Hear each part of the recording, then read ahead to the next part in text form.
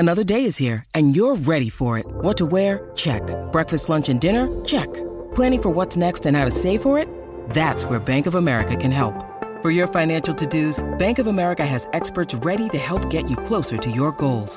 Get started at one of our local financial centers or 24/7 in our mobile banking app. Find a location near you at bankofamerica.com/talktous. What would you like the power to do? Mobile banking requires downloading the app and is only available for select devices. Message and data rates may apply. Bank of America N.A., member FDIC.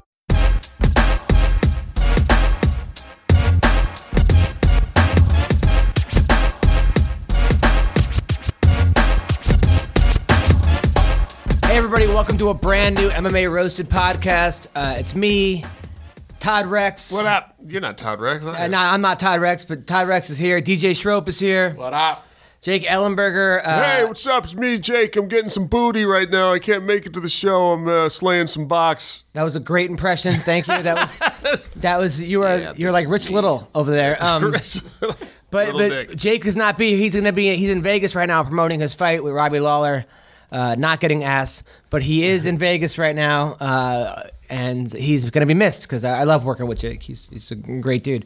What can we talk about? Well, yesterday Jake Shields got cut. Actually, let's talk about my week first. Forget we got to know about us, right? We'll talk about How was your week, Adam? What happened with you? Well, funny you ask, T-Rex, but I actually I'm working on a show that I'm like having to edit, so I've had to like 20-hour days in front of talk about like what the name is. I can't talk about it yet because it hasn't been announced yet in this. But I just know that it's called. But I've been doing nothing but sitting and logging and writing and cutting and editing, and it's been a very stressful and very long and very arduous. But it is what it is. It's a good problem to have, as they say in the biz. He who works like a slave eats like a king. Really? Is that what? No, I don't know. I think I heard RZA say that from the Wu-Tang Clan.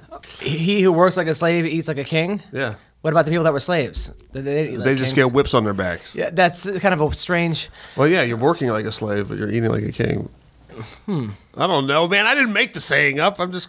Oh, that's a very interesting Wu-Tang. saying. Thank you. Thank you for quoting RZA. He's up there with Shakespeare. So... But I had a show Saturday night at the John Lovitz Comedy Club, and Chael Sonnen came.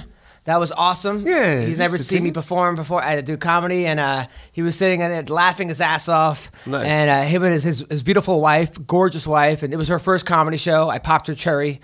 I'm gonna tell him you said that. No, she said it. She said it to me, and she meant like you popped my comedy cherry. Right. I didn't pop her cherry. Of course. This is going really bad, really quick. Yeah. No, this is I didn't. All right, listen. They came to the show. It was great having them there. Chael was laughing his ass off. And then Renato came, the 27-time world champion, Renato Laranja. I don't know if you know that guy. He does his character Renato, where he's this like fake Brazilian who goes around. He's a hilarious dude, really funny guy. He's a fake Brazilian? Well, yeah, he's not really Brazilian, but he plays this Brazilian character. So he's a racist? No, he plays this Brazilian character. It's like the Borat. He wears brown face? Borat of MMA. Yes. This is Ari Shaffir we're talking about. What's going on right now?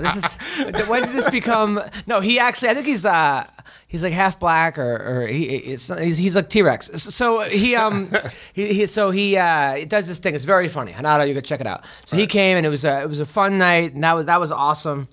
That was really awesome. I'm going to be in El Paso this week doing comedy. How was your week?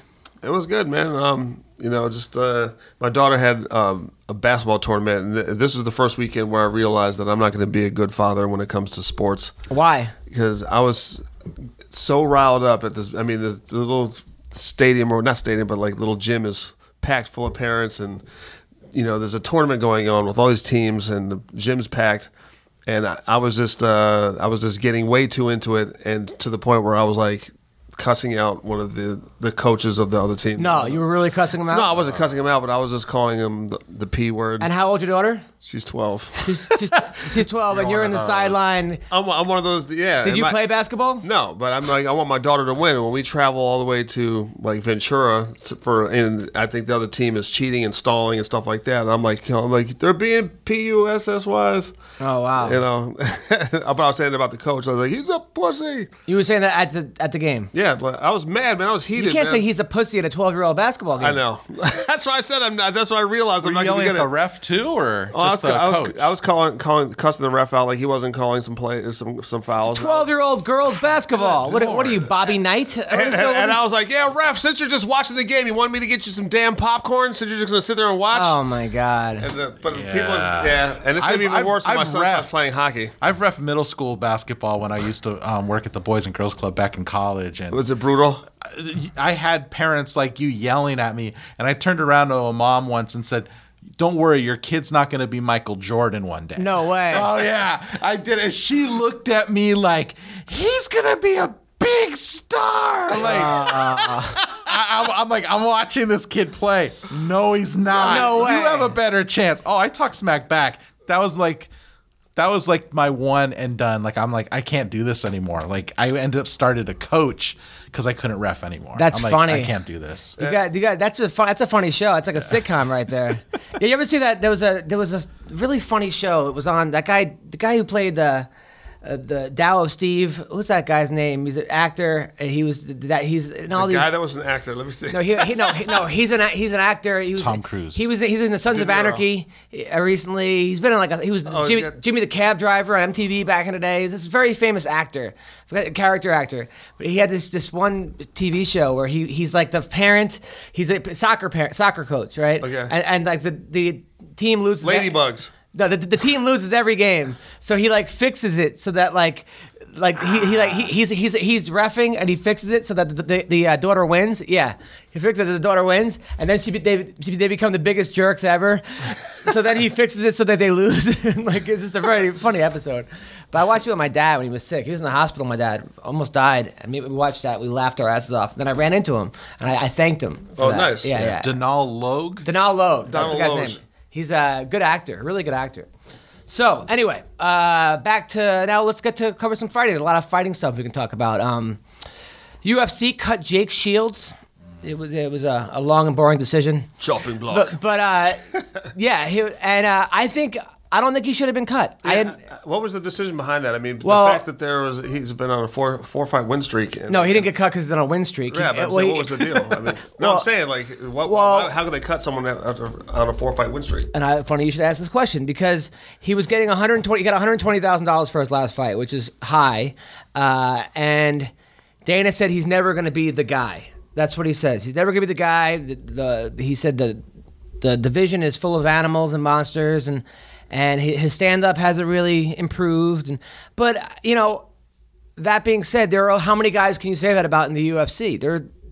Everybody outside of the top 10, you could say they're never going to... I mean, there are guys that are going to be the guy one day, but it did seem kind of weird. It does seem like they're kind of weeding out some of the guys who are less striking and more wrestling and this money thing. And I don't know. I think it was kind of a little bit... I'm not going to cry over it, and I'm not going to. But if I was running the UFC, which thank God I'm not, because they would have already been unemployed by now, and I wouldn't have cut anybody, and I just would have been me at every event and some chick I'm trying to bang. But right. That being said, I wouldn't have cut Jake Shields. I wouldn't cut anybody in the top 10.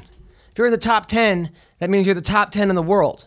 And if you want to have why wouldn't you want to have the top 10 fighters in the world in your weight division? That doesn't just kind of logic, but I mean, I guess it comes down to who's going to put eyes on that television. If people are like excited to see Jake Shields fight, is that what they're thinking? Like, he's winning, but who cares? No, but who groaned when he was headlining a card?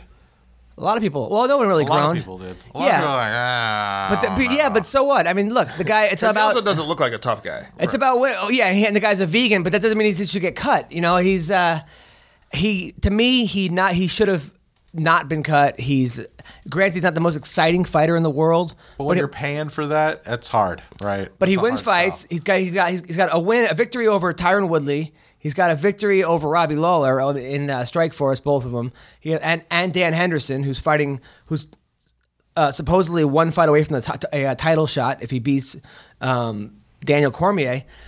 So he's got victories over Damian Maia. He won that fight. He's got some very impressive victories, Jake Shields. So, I don't know. He was on thin ice, though. Yeah, he's on thin ice. So that's that. They're saying Tyron Woodley's going to fight Rory McDonald. That's going to be a good fight. I think Tyron Woodley's going to win this fight. Me too. Yeah, absolutely. Woodley's more. I think he's more explosive. More explosive. Well, I think McDonald might have the better stand-up. Woodley probably hits harder. And I could see him dominating the takedowns. Yeah, shoot for the double leg, take him down, ground and pound, beat him up. Yeah. And I just think that American top team with Lombard, Woodley, and Robbie Lawler, those three training together are. Jesus. It's you know. Could you imagine walking into that gym and they say, "All right, you're gonna do 9 rounds each one of these dudes." No, I cannot imagine that. That would be the worst thing ever. Oh my God! Starting off with Tyron. I'd be trying to tell them jokes. I would start doing my act immediately, hoping they would laugh and circling away. Right, either that or just start beating you harder. Yes. What else could we talk about? Holly Holmes. Oh my God! So she looked great in her last fight. I could not stop looking at her butt. Really? The whole fight, I was just looking at her butt. I couldn't help it. She had a great fight, but I was looking at her butt the whole time. I was not looking at her butt. I was. But good for you. Nice. I thought you guys like bigger asses. Isn't that the... Not you guys. Yeah, what's that supposed to be? Yeah. I thought you people. I thought that, I thought black guys like big asses. I'm only half black. Oh, okay. So you like one cheek big and one... I like my girls being nicknamed Biggie Smalls. Nice. There you go. All right. So Holly Holm. So she says that she was offered $15,000 to fight, $15,000 to win in the UFC, where she gets offered $250,000 to box. So I would say go with boxing. Yeah. I mean, if that's the case, well, I mean, the UFC is not going to offer her $250,000 for her first fight. And I'd be surprised if they offered her anything more than 50. And yet, I don't think she even. I mean, if you look at her compared to other fighters, yes, granted, she's the number 1 women's boxer in the world, but that does not necessarily translate to how do we know she could defend an armbar or a double leg takedown. I mean, James Toney couldn't. He was not the number 1 boxer, but you understand my drift. Yeah. That being said, it's still a shame because I think she would do very well against these girls, and I would love to see her versus Ronda. Yeah. Especially more than Carano, which they're saying this week Carano's meeting with Dana White, and she said it's shit or get off the pod, or it's now or never. And she's saying she doesn't know if she's going to, retire or not. I'm like, didn't know you're retired. You haven't fought in 5 years. I think you'd be classified as retired. Coming out of retirement? Yeah. All right. So Diego Sanchez said he's never been hit hard, which means he's been hit way too hard. He also said he beats Pettis 9 out of 10 times. Maybe in food poisoning. I like Diego Sanchez. I'm a fan, but I don't think he beats Anthony Pettis 9 out of 10 times. No. That's I think maybe he's trolling, or I don't know what exactly. He's trolling. But I like Diego. I would watch him. I'd watch that fight 10 out of 10 times. 10 out of 10 I'd root for Diego 10 out of 10 times. Absolutely. I just don't know if he'd beat him 9 out of 10 times. And yeah, it's hard when guys come on our show because then when they say things like this, you don't want to rag on them or bash them because I like them as people and I like them, but I have to give my honest opinion, and which is sometimes isn't what people want to hear. What if you had all 500 fighters on the show at one point? You could never root against anybody. You end up liking every guy. I would like them, but I would still, have to give my, opinion. I mean, that's. It's hard though. It's hard once you meet these guys. Oh yeah, especially when they're really nice. And if somebody says to me, like, if there was 500 comedians and somebody told me who they think is the best or funniest comics and why, I would be annoyed. Probably, I'd be like, that person doesn't know what he's talking about. Right. And I'm sure fighters probably say the same thing. However, this is a podcast. I'm bringing promotions. I'm bringing audience. I'm trying to bring. There's already audience, but I'm bringing a different perspective and. Nobody wants to hear the PC, I don't want to hurt anybody's feelings, right. Let's not get anybody mad at you podcast. Kumbaya hour. I mean, the Kumbaya hour. I don't think the fighters want to hear that either, Yeah. And if I'm a fighter and I hear that, like if I'm Diego and I hear that Adam said that I can't beat Anthony Pettis, I would say, well, you know what? I'll want to prove him wrong, or, that's his opinion. Yeah. I'm sure there have been a lot worse things said about someone than they can't beat the number 1 fighter in the world. I would hope so, at least. Yeah. At the same time, fighters are sensitive, and I'm sensitive towards their sensitivities, and I don't want to be a dick. I don't want to come across as a dick. That's never the intention of the podcast or of my life. And God, So UFC Fight Night. This week in Abu Dhabi, in Saudi Arabia. No, it's in Abu Dhabi. I was in Saudi Arabia, by the way. You ever tell you that? Yeah, I did a military show. Was this one of the gigs that I was supposed to go with you? Yes, the one that they didn't pick you because you got drunk and cursed at everybody. But yeah, that was Japan. So anyway, this week in Abu Dhabi, Roy Nelson is fighting Big Nog. It's Big Nog versus Big Mac. It should be a good fight though. I don't know who wins this fight. I go back and forth. I mean, somebody wrote that like Nelson's gonna have to cover up because you can't show boobs in public. Oh my God, that is hilarious. Which I thought was pretty funny. He's gonna have to wear a burqa in the cage. I don't know. Roy Nelson, I feel like has been a victim of his own talent because he is extremely talented. Sometimes you can tell he doesn't work on his cardio too much. I heard he trains like in his kitchen. I heard he made his gym into a kitchen. His kitchen into a gym. I heard he like doesn't. His house is a gym, so he doesn't have to actually go. He goes downstairs and doesn't actually go anywhere to the gym. Oh my God! It's he's lost his last 2 fights to Stipe Miocic, and then he lost to who lost to before that? He lost to what was the guy's name? Not Verdum. Was it Verdum? I might have been Verdum, but Verdum actually also beat Big Nog last. He lost to Cormier. He lost to Daniel Cormier. Cormier. Didn't take much damage in that fight. Stipe. Yeah, and then Stipe. Yeah. Who do I think wins this fight? I think Big Nog wins this fight. I think if Roy Nelson can catch him in the first, but I think if it goes past 1 round, I got to give it. Be winded. It's gonna go to Big Nog. Yeah, I think he's more technically sound too, but Roy's tough as nails. I mean, the toughest guy, but almost like how many? I mean, you look at the beatings he's taken from Frank Mir, from Verdum, from. You think this stays on his feet? Junior Dos Santos. Do I think this fight stays on? It seems every fight Roy Nelson stays on their feet. I mean, when was the last time Nelson did any grappling in a fight? You think Big Nog wants to stay on the feet? Except for Kimbo. Kimbo was the last time. Yeah. Do I think that Big Nog wants to? No. Yeah, he doesn't want to be with Roy on the feet. No, because Roy can catch him. Exactly. I don't know. It's going to be interesting. I think Roy takes it. I think he dominates both places, and people are going to think I'm stupid, but I think that I think this is Roy's coming back. Really? Yeah. I like Roy Nelson. Yeah. I'm a fan, and I think he's entertaining as hell. He's a great personality. He's a great person to watch. I tell you, every time I've ever watched MMA with a girl, and I say that's the guy, they've always smiled and said that that's their new favorite fighter. Right. He has become like the people's champion. Yeah. And I remember when I met Roy Nelson 6 years ago, I was like, who do you think's the best heavyweight in the world? It's me. I mean, he's got such bravado, and he's so confident in himself. Right. Yeah. And there's something very likable about him. Such a nice. He is a nice guy. He's a funny dude too. Remember at the awards 2 years ago when he was busting my chops? Yeah, that. But then like I told him he had the most glorious mullet in all of MMA, and this door opened up, and right when the door opened up, this breeze came through, and he just started shaking his locks in the wind. It was hilarious. It was like a commercial. We were dying laughing. He does a great impression of Eastbound and Down, the guy from Eastbound and Down. I'm serious. Kenny Powers. He does a great Kenny Powers, like a dead-on Kenny Powers.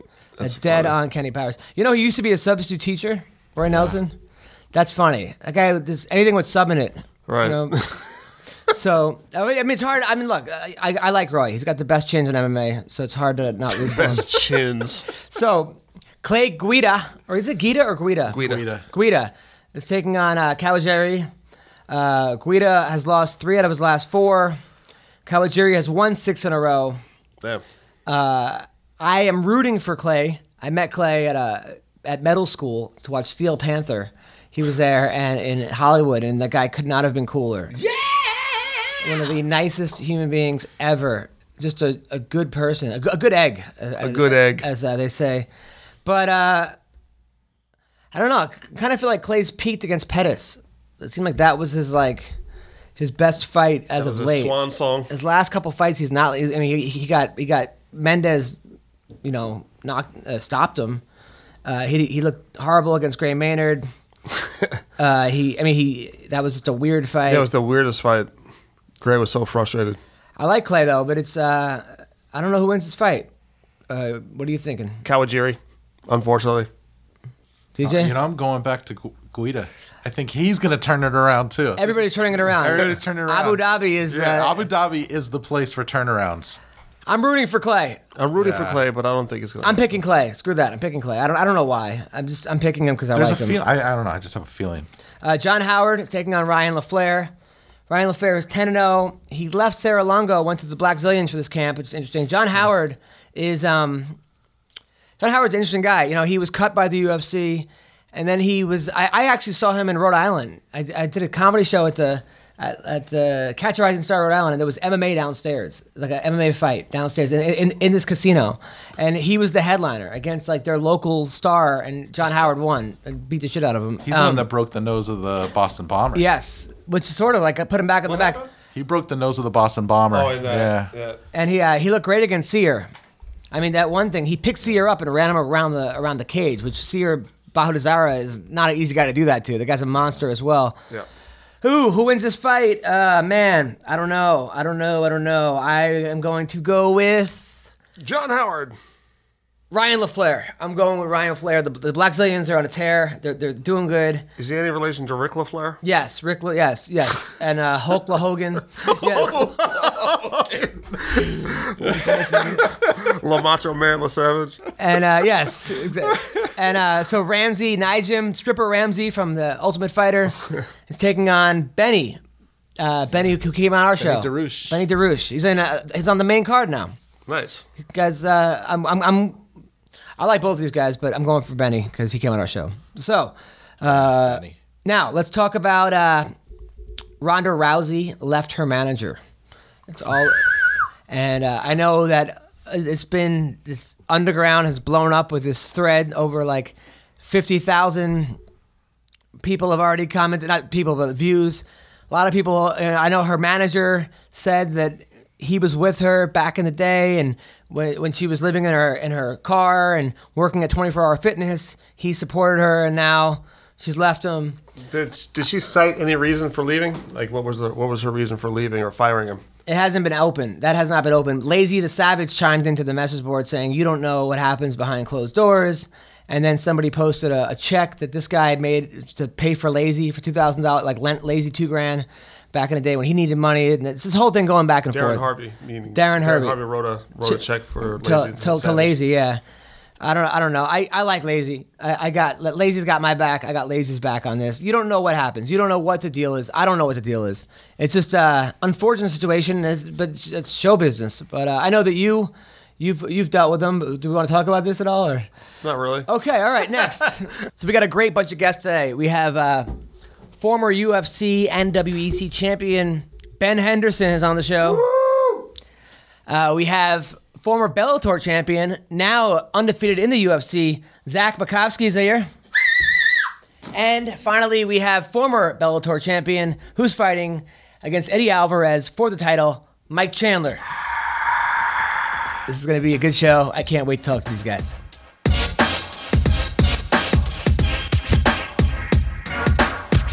All right. So we have Zach Makovsky, who was in the Elite XC. He was a former Bellator champion, now in the UFC. Fun size. They call him Fun Size. He's on the podcast. I'm stoked about this. How are you, man? Very good. Thanks for having me. Oh, you kidding me? By the way, Fun Size also describes T-Rex's penis. So that's what the girls say. Yeah, just so you know, it's not small; it's Fun Size. So that's what they say. Exactly. So congrats on the 2-fight winning streak in the UFC on the biggest stage, man. You must be pumped. That's dope. Yeah, definitely. Of course, it's where I wanted to be and be 2-0 and. I'm in the ranks trying to get, towards a title shot. It's a dream come true. Now, what are you ranked now at 125? I think it depends. The UFC and their rankings have me at 10th. The Sherdog has me at 6th. So it kind of depends, I guess. Yeah, I mean, I don't know which ones actually matter according to the matchmakers or anything, but. Well, I think you're going to win the heavyweight bib. I do. I think that. I think Roy Nelson has more stuff caught in his beard than this dude weighs. Now, has Herb Dean ever said "Don't grab the crib" by any chance? Don't grab the crib. Yeah, don't grab the crib. Now you're a badass fighter, man. You've come a long way. I was doing some research on you. You wrestled in high school. You made the States, correct? No, I never qualified for states in high school. Never qualified for states in Pennsylvania, which is a really hard state. But then you went to Drexel, and you walked on to Drexel, which people don't know. Walking on means you were not recruited. You actually just tried out for the team. By the time you were a senior, you're the team captain, which is pretty amazing, man. Yeah, thanks. Yeah, I mean, like you said, I think the district I wrestled in high school was one of the best districts in the country for high school wrestling. But, I really didn't do that great. I didn't take it that seriously at that point. And then, went to Drexel, walked on, and really saw like a different level of training and commitment. So I kind of like decided if I wanted to keep wrestling, I really got to put everything I have into it. And that's when I really started to take it serious. And then I like to say I learned how to wrestle in college. So did you grow up in Bethlehem, Pennsylvania? Yes. Oh. Is it kind of like a real tough blue collar spot, right? I mean, it's just nice suburbs, but it's definitely a hotbed for wrestling. Everybody there's kind of wrestling crazy. So yeah, Pennsylvania is I think the best state in wrestling. I think Pennsylvania. More than Iowa. I would say Pennsylvania is the best in the country, right? I think like if you look at like Division I wrestling nationals, Pennsylvania always has the most people that qualify for like collegiate nationals. So if you look at it that way, then Pennsylvania is the best high school wrestling state. Pennsylvania is no joke. I remember I wrestled in Lehigh. I went to prep school and I went to Lehigh Nationals, and I always got the crap eaten out of me. I was always like the top seed in my New England whatever, and I went to Nationals. It was just beat down city. It was. There were some good kids there. Now when you went to Lehigh, I know they have like a co-op thing where you could have like a job. When you went to Drexel, you could have like a job, right? You get credits for having a job or something.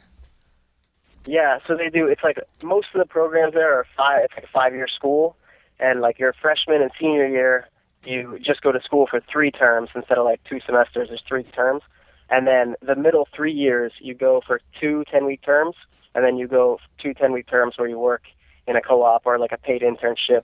You kind of get a feel for like, if you're like in the right field, if this is what you want to do. And, it's also good. Like when you graduate from college, you kind of have a resume already. So it really helps. And you were a bio major?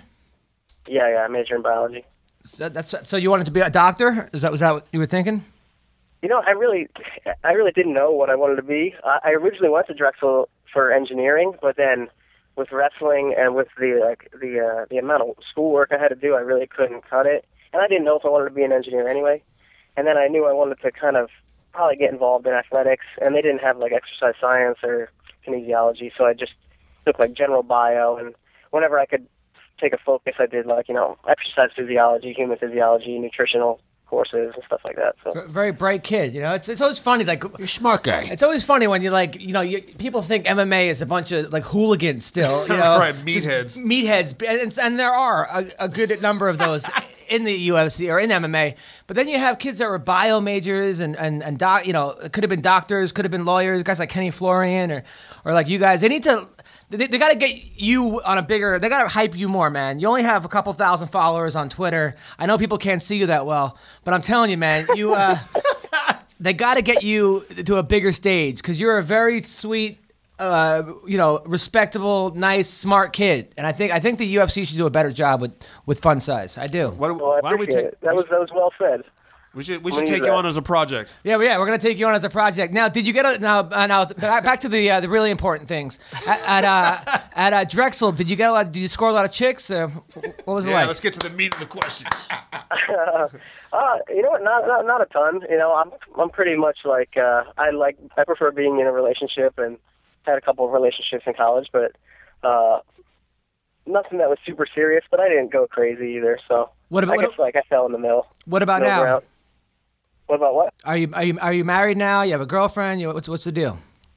I have a girlfriend. We've been together for like almost 7 years now, so it's pretty serious. What are you waiting for? I was about to ask that same question. That's what she asks. I always tell her my father dated my mother for 11 years before they got married, so I got to beat his record. Yeah. Oh, come on. That is the best, shittiest excuse I've ever heard in my entire life. I did it for 9. But you're black. I mean, so that's. I had to make sure she was the one after like a bunch of kids. Yeah, T-Rex. How many kids did you have before you got married? Before I got married, I had 2. You had 2? Yeah. With the same girl? Yes. Okay, that's good. Yeah. I mean, now, Zach, are you getting a lot of groupies since you signed with the UFC? Not that I'm aware of, no. No. Now, I know that Team Alpha Male like specializes in like little badasses, and have you thought about maybe going over there? I would like to go to train there. I actually was talking with Joseph Benavidez when I was still in Bellator about coming out there to train. I went to high school with his girlfriend Megan O'Leary. Oh wow. She was like best friends with my sister in high school. She's a little kind of crazy how that worked out. So like I got in contact with Benavidez through her, and then I don't know, it just kind of never came together. But it would definitely be a good place to go train. I like all those guys. I like the way they fight. So. What was it like training over at TriStar in Canada? Yeah, I really like TriStar. It's my favorite place I've been at. I mean, they just put like such an emphasis on like technical development and learning. It's like, you know, a lot of the other places have more emphasis on like live training and sparring, and like I really feel like you can like learn and develop a lot at TriStar. They do more drilling and learning than any place I've been. So did you get to work? Did you get to work with Faraz Zahabi at all on like a one-on-one basis, or was like a class, like classes? Yeah, I did some of his classes. He rolled with me and beat the crap out of me. And really? He's a black belt, I think under Danaher, John Danaher. So he's very good in everything. His wrestling's really good. They like play it down though a lot. You know, like Faraz, you always hear him speaking, but you never see him actually rolling. Right. I saw him roll a lot. He's very good. Did you roll with GSP at all? I didn't roll with GSP, but I got to spar him a little bit when I was there in June, I think. How was that? It was good. It was kind of like, it was a slow, I went up there for a week, and it was kind of slow at the gym. It was the slowest I've ever seen it. And so I think that's why I got to kind of spar with George. And plus, I'm southpaw, and he was getting ready for Hendricks.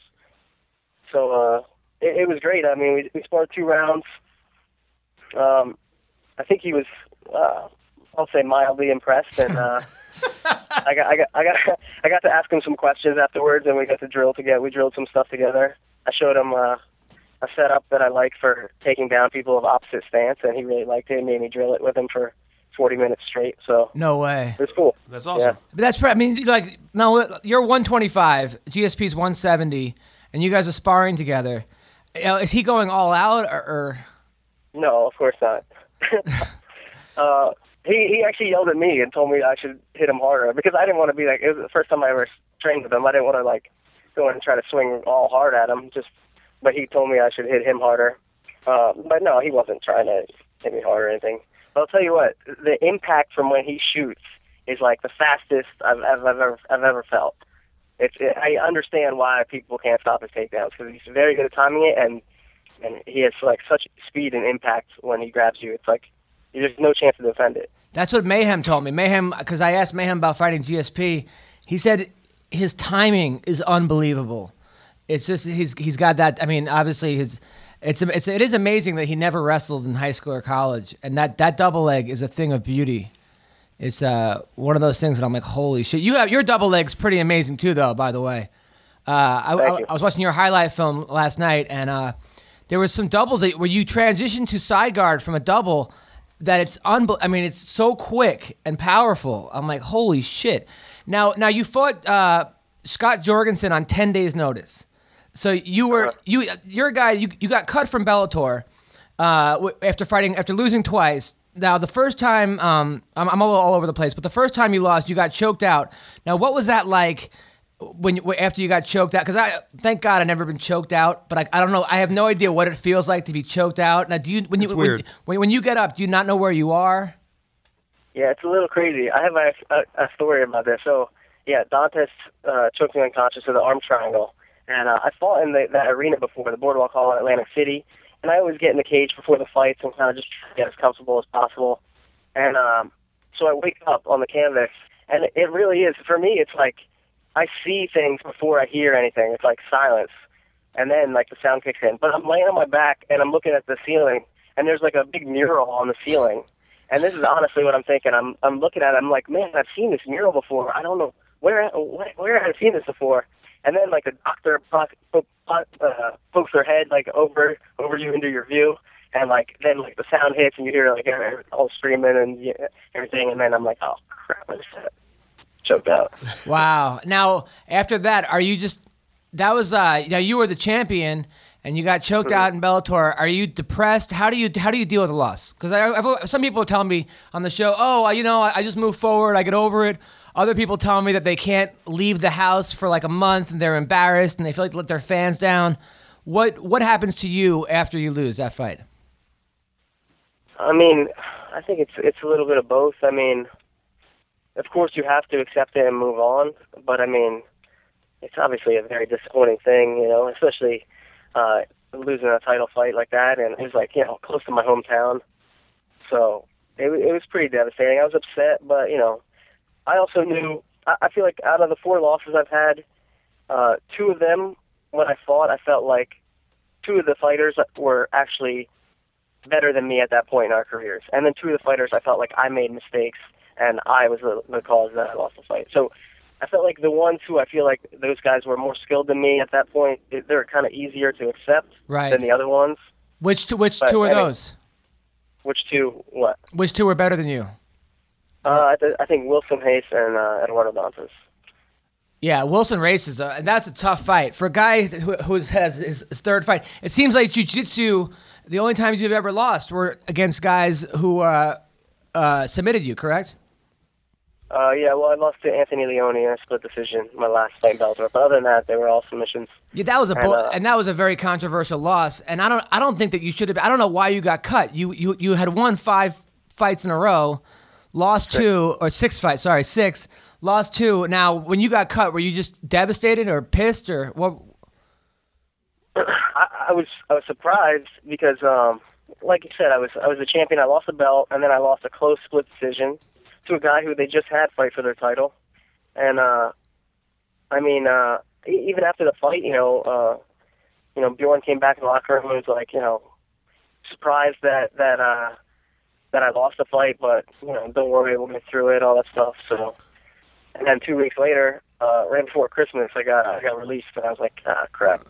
But you know what, overall, I think it was kind of the result I wanted, because at that point, if you're in Bellator and you're not involved in a tournament, you're fighting like not often at all. I had one fight with Dantas in April, and I had to like really beg them to get that fight in December, and they were gonna just wait till like the next season. So I would only fought once that year, and I fought once, I lost, so I didn't make my win bonus. So I really needed some money. So it's like they just don't, because they do so many tournaments, they don't have room to put all the guys that are on the roster in to get them like consistent fights. It's very strange. They'll have like a tournament, and then they'll have like Rampage versus Tito, and then they'll throw this guy, and then a guy will make the semifinals who was in the UFC the week before. It's a very strange system they got going over there.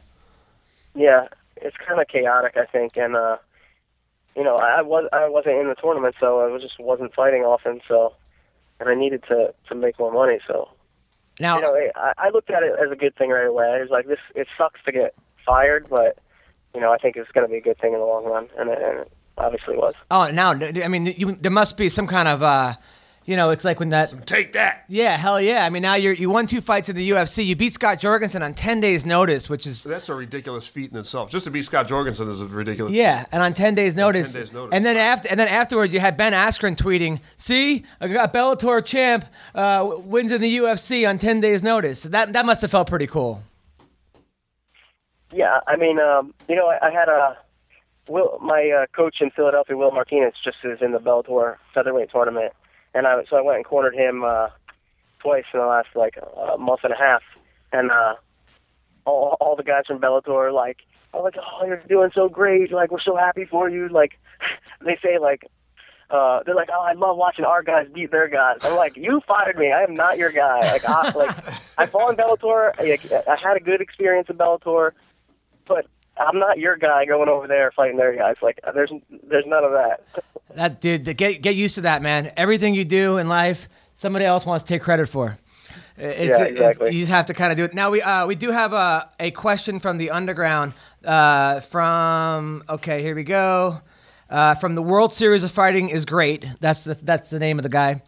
He says, ask Zach the difference between Bellator and UFC when it comes to hotel and traveling arrangements. Well, the UFC is, I'd say, like a step above Bellator in pretty much everything. The hotels are nicer, the per diem's nicer. They're like super organized. Like everything you need, you don't have to do anything. They take care of everything for you. Like, you know exactly when people are going to come take you. They'll take you to Whole Foods. They run like shuttles all the time, and to the sauna anytime you want to go. It's a much more well-oiled machine. You know what I mean? Yeah. It's really just a step above Bellator in every aspect. That's great, man. You better keep winning. So yeah, I'm gonna try. Who do you want to fight next? Oh, I don't care. I mean, I would like to fight somebody who's ranked in the top 10 and try to keep climbing the rankings. You know, I know a lot of the guys have fights already, so I don't know. Whoever. Yeah. I mean, how do you see yourself against the guys like Demetrius Johnson and John Dodson and Uncle Creepy, and some of these other guys? Yeah. You know what? I really think if I fight at my best, I don't think many people can beat me. If I go in there and fight my best, maybe the only person who still could beat me, I think, is Demetrius. If I could go in there and fight my best, and he could maybe still beat me. But if I fight my best, I think I can beat everyone else. Well, that's very honest. I think I could beat Demetrius too. But yes, yeah, we like that. That's what we wanted to hear you say. We want to hear you say that. Yes, you're gonna pound him, man. You're gonna take him down. It's gonna be a 4-second knockout. That's what we want to hear. Now, you won $24,000, or you earned $24,000 after your last fight. Are you able to support yourself now? Yeah, for sure. The last year, after I got released from Bellator, I was struggling a little bit, fighting in like some smaller local shows and not really making huge purses. But I had some good sponsors that stuck with me and give me like some money every month. So they were supporting me. But now, yeah, I'm saving money and it's going well. Is it hard for your girlfriend to watch your fights? I mean, she obviously gets nervous, but she gets really excited too. So, I think she's more excited than nervous, but it's definitely a mix of both. Are you like my mom really freaks out. She gets like stomach ulcers the week of the fight and stuff. And yeah, I can only imagine.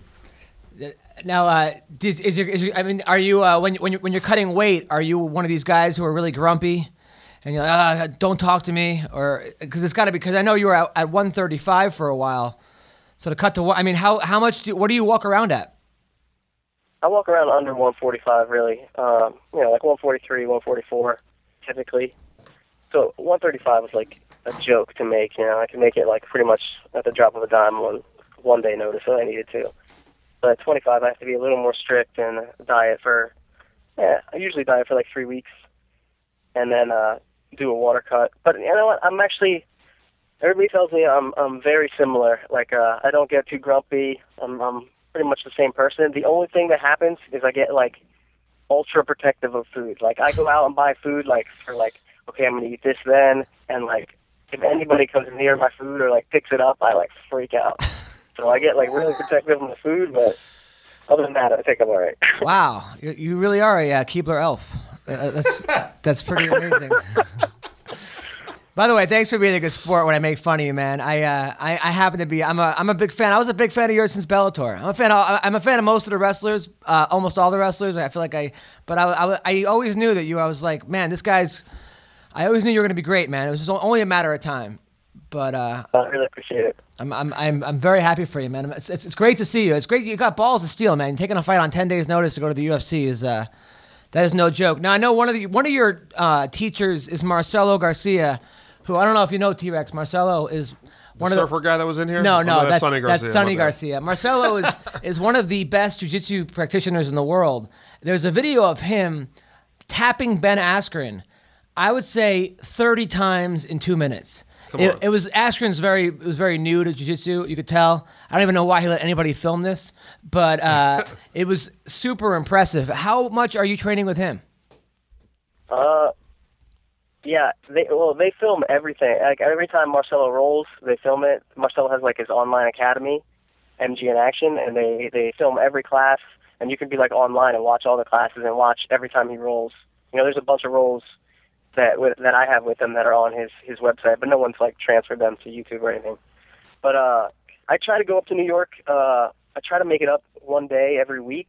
I don't make it every week, but most weeks I get up there, and I either train there twice a week, or I do one train there two sessions that day, or do one session with him and one with Phil Nurse, and then come back to Philly. But yeah, I mean, I think he's the best in the world, maybe the best of all time at jiu-jitsu, especially sport jiu-jitsu, and it's an honor to train with him, and he really is incredible.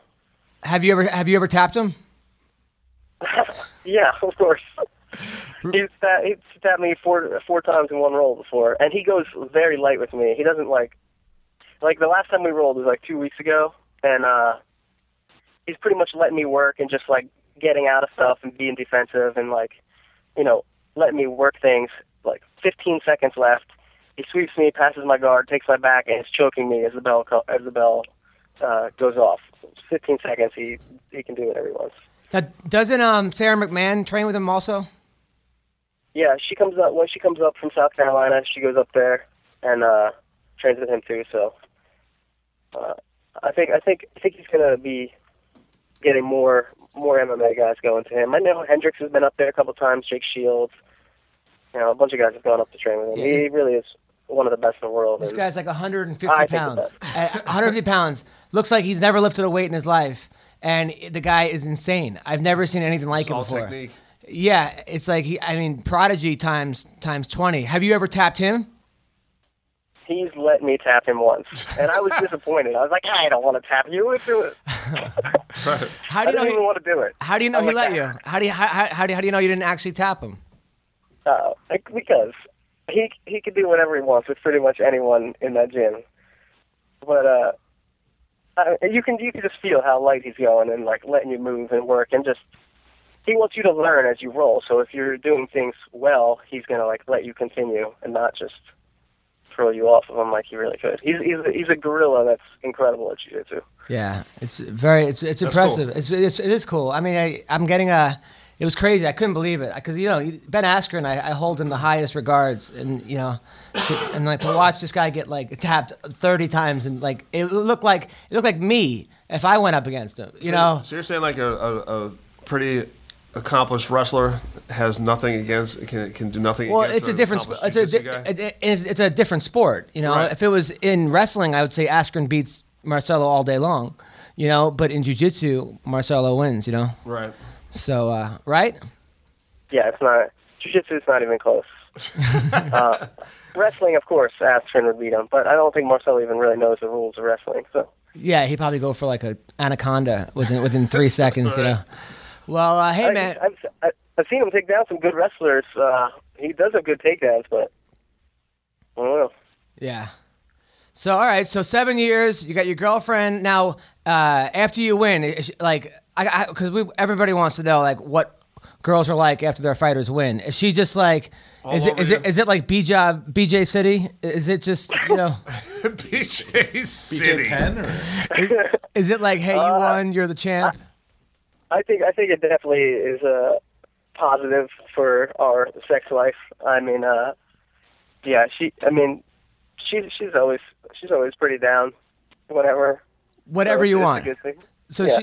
So she's like, hey, fun size, whip it up. I know she definitely doesn't do that after he cuts weight. I know that for a fact. Why? Because I was talking to Steve Carl last week, and he was like, yeah, man, I got to strip down to my, he was cutting weight. He cut a bunch of weight, and he looked terrible. And I said, he said, I got to take off my shorts and go in the little Speedo thing. And I said, you got to rock the banana hammock. He was like, dude, after cutting weight, there is no banana. It's gone. Really? Yeah. Fun size. Is that true? Yeah, it's true. Weight cutting's like shrinkage.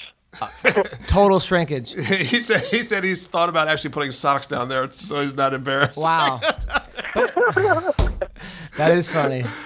So, but after you win, you said your girlfriend's down for anything after you win. Anything you want? I don't know about anything, but Probably most things. Most things. The rear, the naked, the choking. Dude, marry this chick, bro. Seriously, put a ring on it, man. You got a good girl right here. Yeah, no, I know it. I'm not trying to delay it. I'm just trying to make sure we're both ready. Yes. Well, wait 7 more years. Put the screws to him. Make him get off the toilet or drop the deuce. If you're listening, make him do it. Yes. That was so romantic, man. Drop the deuce. I'm sure. I can't say shit or get off the pot. That's something every girl wants to hear. Did your boyfriend drop the deuce on you? Give me a break. Anyway, Zach, man, keep up the good work. We'd love to have you back on. You're like a real Rudy, man. You're a guy who walked on to your college wrestling team, became the captain, and now you're one of the top 10 fighters in the world. You got a lot to be proud of, man. Good work. Thank you. I appreciate it. Congratulations, man. Keep it up, buddy. All right, we'll do. Take care. All right, thanks, guys. Thank you. All right, that was Zach Markovsky. He's a nice kid, you know. He's a nice kid. He's 31. He's not really a kid. I mean, he's kid size. He's a man. He's a grown man who could beat the shit out of me. But it's something Probably very. both of us at the same time. Yeah, pretty much all 3 of us. But something very earnest about that kid. You know, something very. Honestly, like I've said this before, there has not been a fighter who has come on our show that was an asshole. who I have not liked better. Right. Before the interview, I've liked them all better after the interviews. Right. Not one of them. Even Misha Tate, who was telling me you can't talk about this, can't talk about that, don't ask me about Caraway. But before, she was the only one that had restrictions on the interview. I still liked her better. Right. You know, and I'm I can't tell you how many people tweet us telling us, hey man. Someone last week was like, I thought Cub Swanson was a.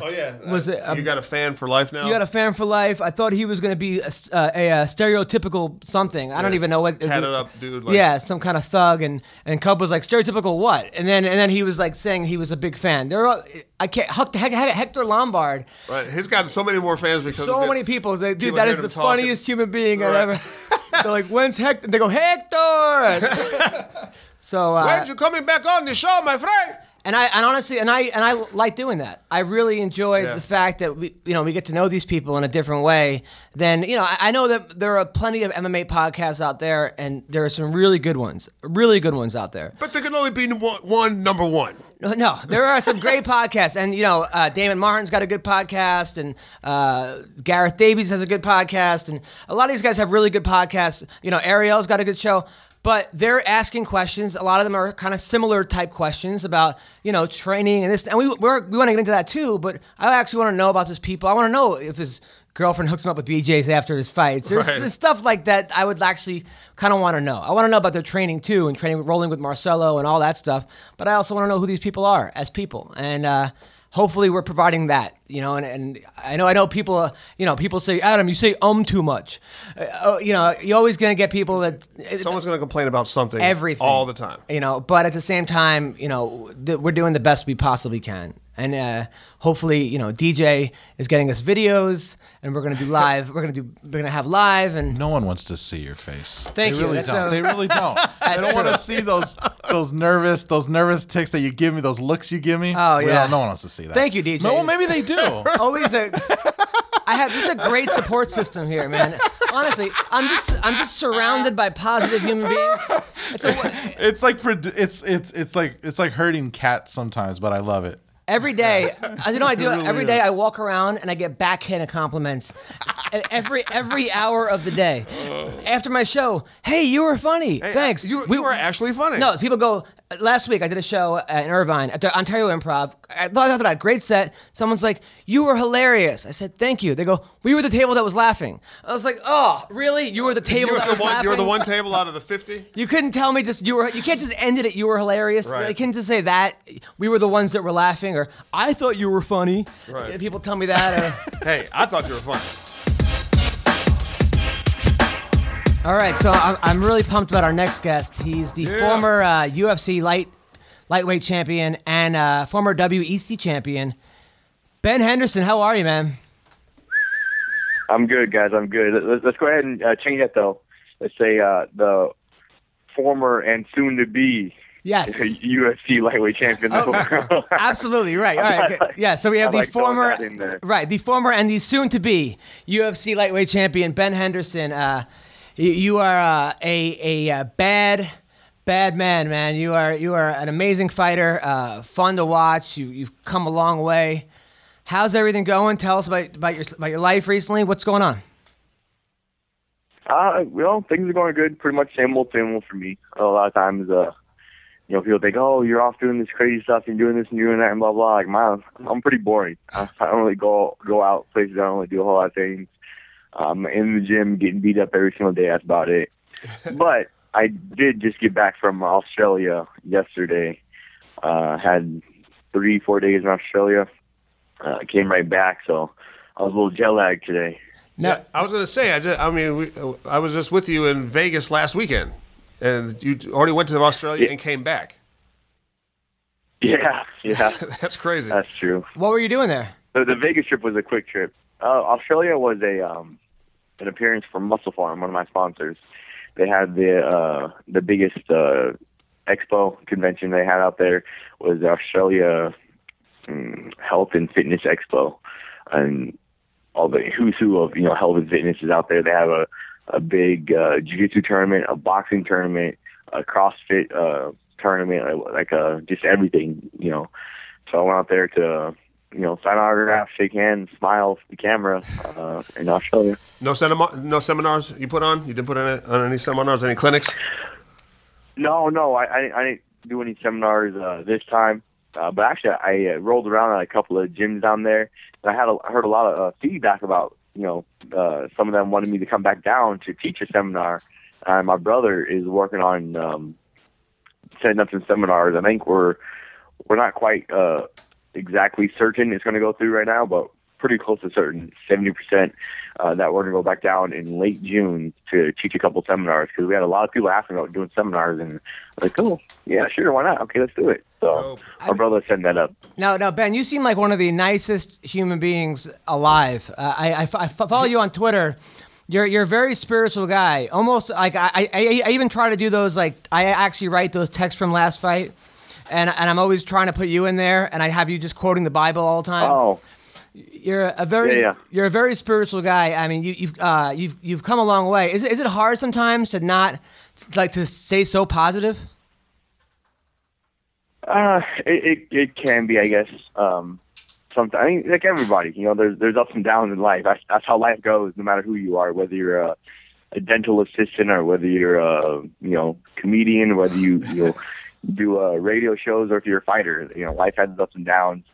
My outlook on life has helped me a lot in my career. It's helped me even more just in my life in general. Trying to be positive, stay positive, not worry about, not sweat the small stuff, so to speak. But it's helped. It can be hard. It can be tough to stay positive. Bad things happen. Tough things happen. But that's life. You gotta bounce back from it. You can't let it, get you down too much. I mean, are there days you just want to curse everyone out? Like you get people just go off on everybody and just say, you know what, F this. You guys are annoying. Enough with the. Actually, was perfect because my outlet, like when I do get frustrated, because everyone gets frustrated and stuff.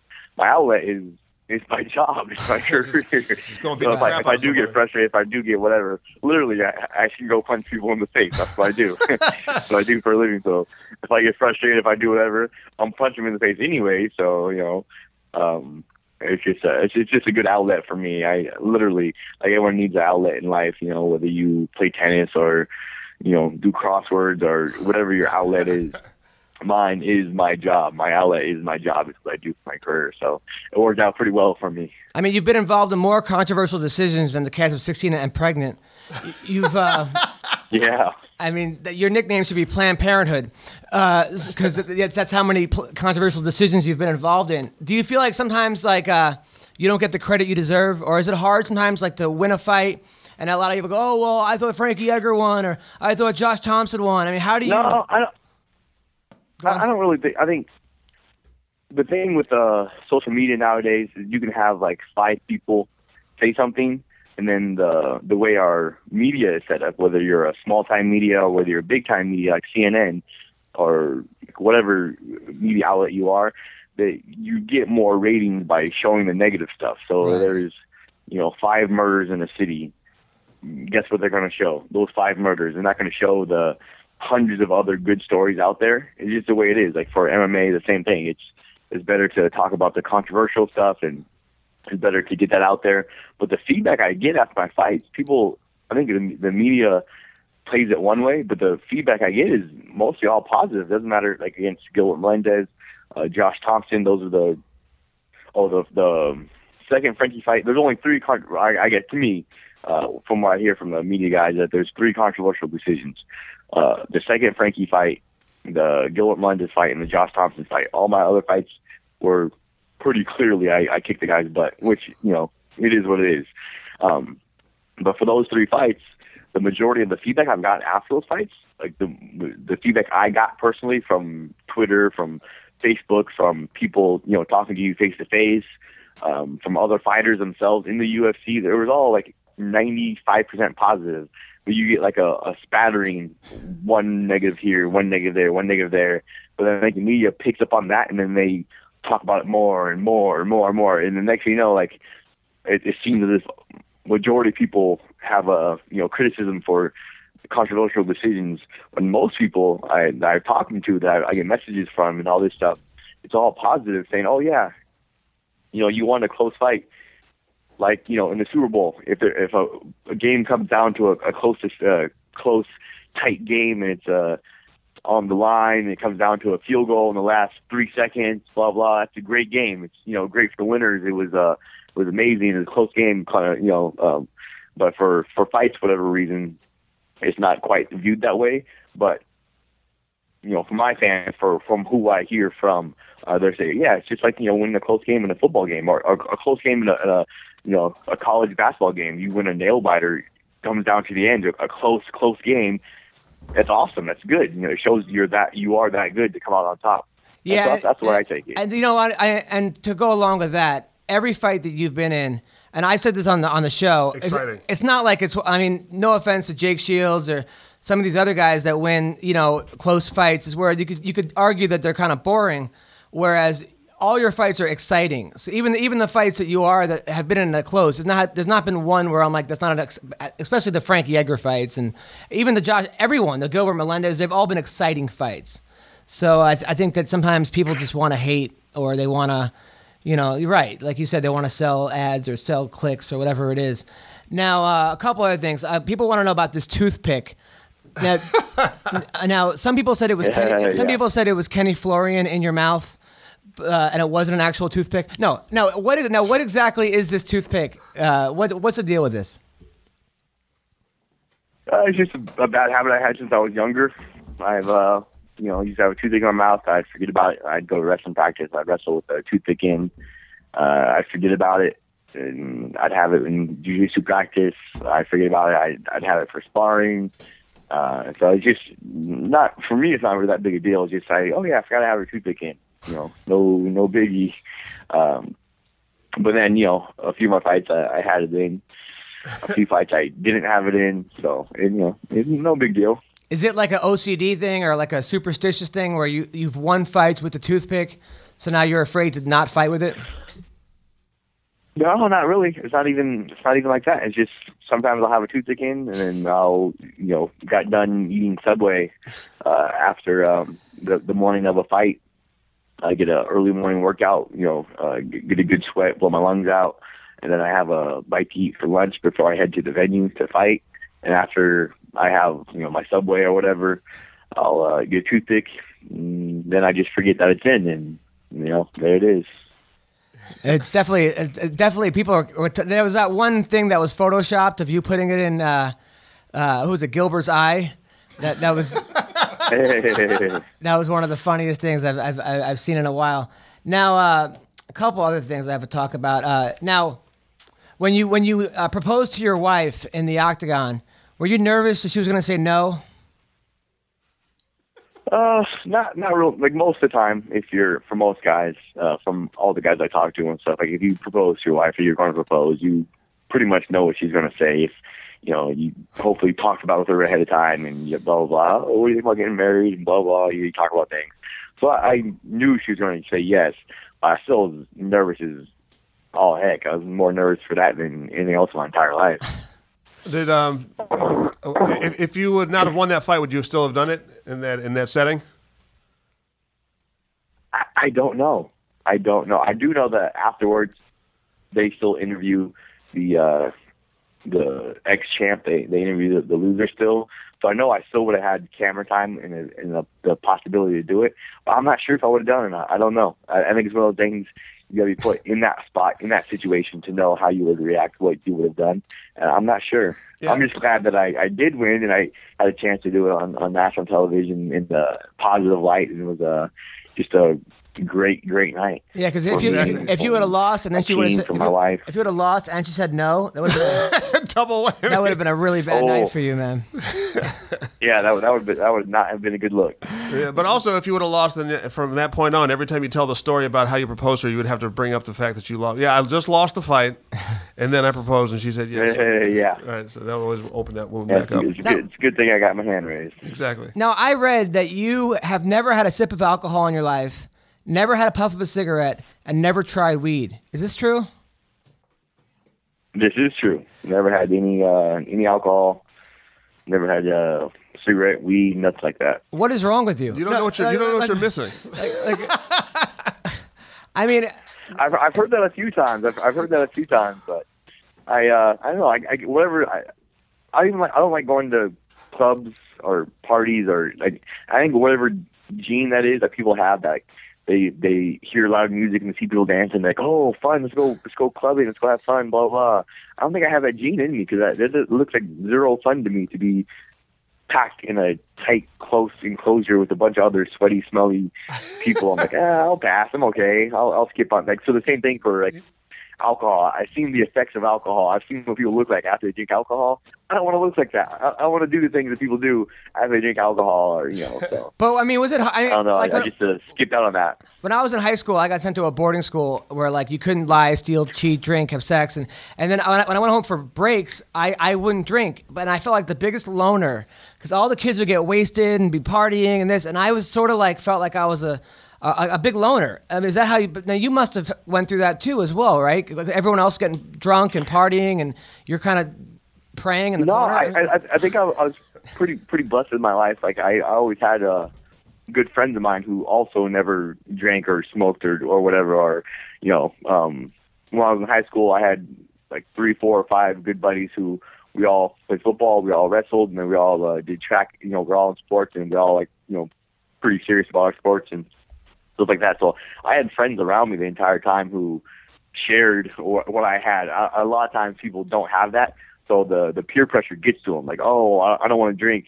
But then they hang out with this guy and then they go to this party and then like everybody else is drinking. So then they feel like, like left out or they feel like they need to join in on the festivities. So they start doing it also. But me, I think I was blessed. I had good friends around me who like we kind of, inspired each other, helped each other. Like, nah, I'm good, dude. Nah, no worries. We're good. We'll pass. And in college, the same way. I had the grooms in my wedding, my best friends. They're all the same way I was. So it wasn't really a hard time for me.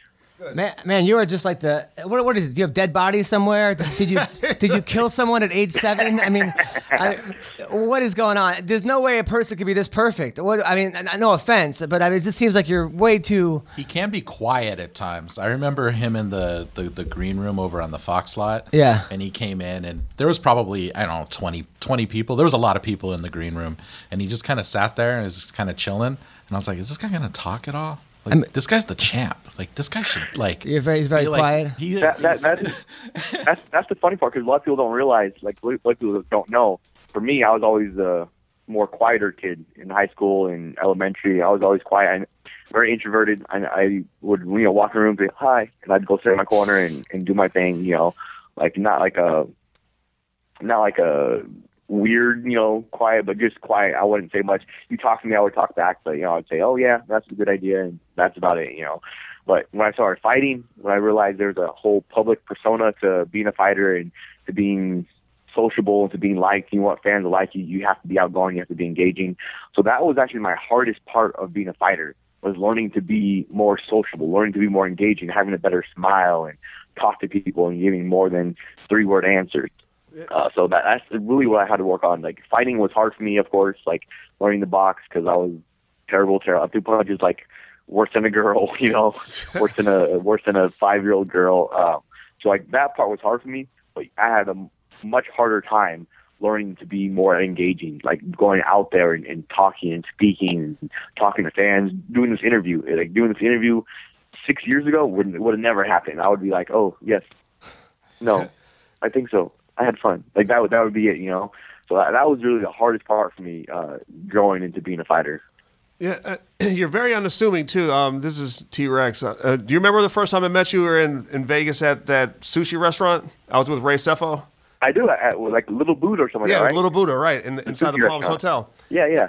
And when I pointed you out to Ray, he was blown away that it was you, because you were wearing like some basketball shorts and like a tank top. He had his hair pulled back in a ponytail, and he was wearing like spectacles, like glasses. And I was like, look how unassuming that dude looks. Like, if you were out somewhere and there's some trouble started and you look at him and you think you might be able to take this guy, and he's a maniac, but you were so kind and like open to talking to everybody that day that we met you. I was just blown away by your personality, just how cool you were. And like, yeah, you were smooth, just like your nickname. You were a smooth dude, and you were really cool. Oh, thank you, dog. I appreciate that, man. And friendly. And Ray was like impressed by you as well. And I remember you were like impressed by Ray. Yeah, you were like, "Oh man, I know who you are, man. Oh my God, this is great." That is awesome. Now, where do you get your? Oh yeah, I still watch videos on YouTube of Ray doing his thing. Right? He's amazing. Yeah. Now, where do you buy your Soul Glow? Do you remember? I said that on the podcast because you're Korean and black, so I said Soul Glow, SEOUL. Yeah. I like it, but people ask like, what's my favorite food to eat? I say it's soul food. He's a soul brother. SEOUL food. It's soul food. Yeah. No, I hopped out the shower. I haven't had my hair cut since my senior year wrestling in college, 2006. What was the last time? I used to always be bald. I used to always shave. But last time I cut my hair was then, and I don't put anything in my hair. I don't put any product in my hair. I hop out the shower. I shake my head a few times. I don't towel dry it. I let it dry naturally, and then I just go. So there is no Soul Glow in my hair. It's all natural, baby. I don't know, man. That joke always gets a big laugh, and then I say that you come a long way since being in Bone Thugs and Harmony. That's the other joke that people seem to find funny. But I know honestly, I got nothing but respect for you, and you really are just like a huge role model, man. And you should be really proud. I mean, really, really proud of like everything that you've accomplished and from where you came from. Now, were you the only? Oh, cool. Thank you, man. It's the truth. It's the truth. Now, were you the only black and Korean kid in Nebraska in college? Yes, I absolutely was. The only Korean girl? A few others, but the only one within the 60-mile radius that I knew of, yeah. Now, was that hard did you feel different? Was that hard? No, I mean, definitely a culture shock going from Seattle to Omaha, Nebraska is definitely a bit of a culture shock going on there. It's just, everything's just different, But I will say I grew to love the place. I have some of my best friends down there. Some of my best memories of my entire life are down there in Omaha. The groomsmen of my wedding, they all still live down in Omaha. And when I, not retire, but when I get older, I wouldn't mind moving back out to Omaha, Nebraska. I really do love it out there. All the people are great. All my boys still live out there and stuff, so I wouldn't mind moving back out there. That's where normally Jake Ellenberger is our co-host, but that's where he's from. Yeah, Jake and Joe. I remember them. They were wrestled for UNK, and they were coming up and fighting.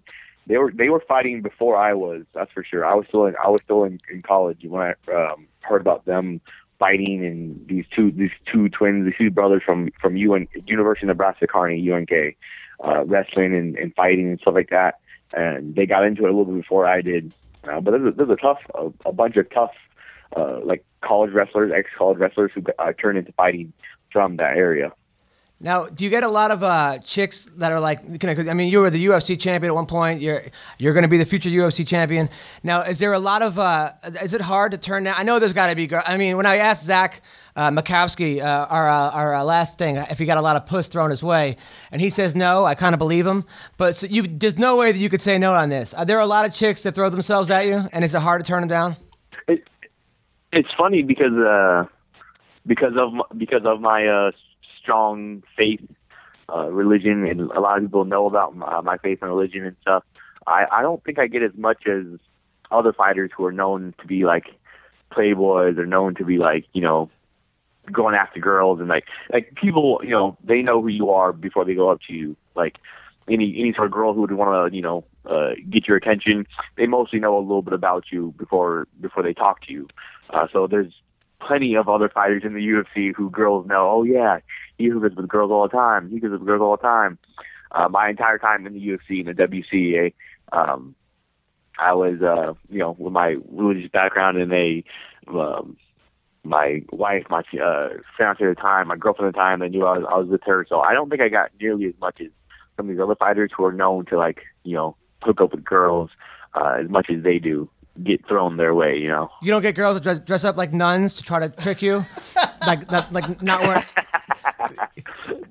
No, that has never happened before. I can truly say that has never happened. Okay, it's a funny story. Real quick, this guy I knew that opened up for Sinbad. He hired a stripper to dress up as a nun during Sinbad's comedy show, and the nun kept flashing Sinbad during his show. That is awesome. And then Sinbad came off stage. He's like, "There's a nun in the front row that kept flashing me her vagina." And then then he found out, and Sinbad hired that guy 10 years later to work on his TV show. That's hilarious. I thought that was the funniest thing. But that is hilarious. DJ. Hey Ben, I have a question for you. This so you're going to talk to Damon tomorrow about this. We're doing a story on this thing called Fight Church, this documentary that Ben was. Oh in. Yeah. So can you tell us about this pastor versus pastor fight? So were you involved in that? Like, how did that go down? That sounded pretty crazy to us. That's the whole reason why we're writing a story. Like, it's like two pastors really? Fighting one another. Yeah. I actually I saw the preview for the trailer or the trailer for the movie or whatever it is.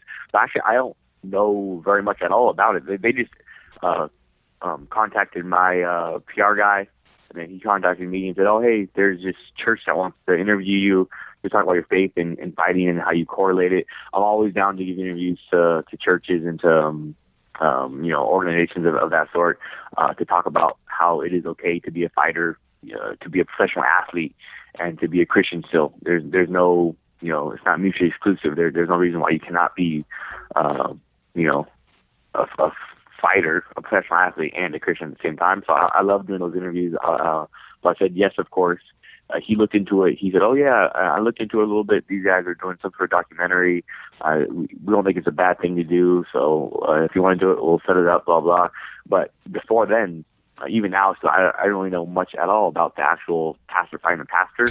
Only thing I know is just from that 2-minute preview that I saw. Now, is it hard, as far as being a Christian? Because I know that so many people, like the John Jones haters are out there. So it seems like a lot of the times they say that John Jones is full of crap because he's sitting there quoting the Bible, and yet he was caught, drinking and driving with 2 girls in his car, blah, blah, blah. It seems like a lot of people are waiting for a person of faith to mess up so that they could say, "Oh yeah, that guy's full of shit," blah, blah, blah. Do you find that you have to deal with that a lot? Is it something that you have to deal with? Absolutely. And that makes me that much more aware of everything I do, how I act, how I present myself, how I talk, everything is because the biggest reason for, atheism in the world today is because of Christians who go out there and, talk with their mouths inside the church, and they go out there and deny by their lifestyles when they're not in church. So I am very aware of that. But at the same time, people just need to realize, because we're Christian doesn't mean we're perfect. Because I say I love the Lord doesn't mean I'm perfect at all. It means I am not perfect and I need His help. It means I know I'm not worthy. So to me, that's the biggest misunderstanding of the religion of Christianity. No matter what denomination you are, whether you're Catholic or Protestant or Lutheran or whichever you are. It's not that I claim to be perfect. I know I'm not perfect. I know very, very clearly I'm not perfect. I know the sins I make. I sin every single day. But it's just that I'm asking for help to not sin. I'm asking for help to be a better person. I know I can't do it on my own. I know I need His help. So that's my thing for Christianity. For Jon Jones, he was a young man on top of the world, one of the top 3 best fighters on the planet. I can't imagine the stuff he goes through, but he's a good looking dude, speaks well, a good, honestly good guy, a nice heart, good guy. So I can't imagine all the stuff he deals with. So of course, he likes to party, he likes to have fun, the same as everybody else does on this planet. He likes to have a good time, and a 23-year-old kid, 24-year-old, they're going to do that. That's what you do when you're 23, 24. It's just you out there, you have fun, you do this, you do that. Do you want to always do that? Is that how you want to do? No, not exactly, but that's life. We make mistakes. No, that's a great answer. That's actually that's probably the best answer I've ever heard. Anybody defending faith. Now we got to talk about the Showtime kick, because that was one of the craziest things I've ever seen in my life. I still don't even know how he did that. You were on the receiving end of that, and then you got up, which shows how tough. Yeah. Most people would not get up from that. How much did that? It's funny to me because a lot of people do. A lot of people do say oh, it was one of the greatest knockouts. It was a blah blah, and I don't say much. I'm a pretty low key guy. I'm like, oh yeah, it really was a great kick. It was pretty damn impressive looking back. I'm like, oh damn, that was really nice, especially in the last minute of a 5-round fight, everything on the line, and then you pull it off. Like the kick itself is amazing, but in the context in which he did it, amazing. 5th round inside my hometown, my adopted hometown, Linda, Arizona, fighting for my belt. That's amazing, man. That's just a great all-around story. You can't not sell that. It sells itself. And then to pull it off in the last minute, to have the energy, the gumption to go for it, man, that was just a great kick.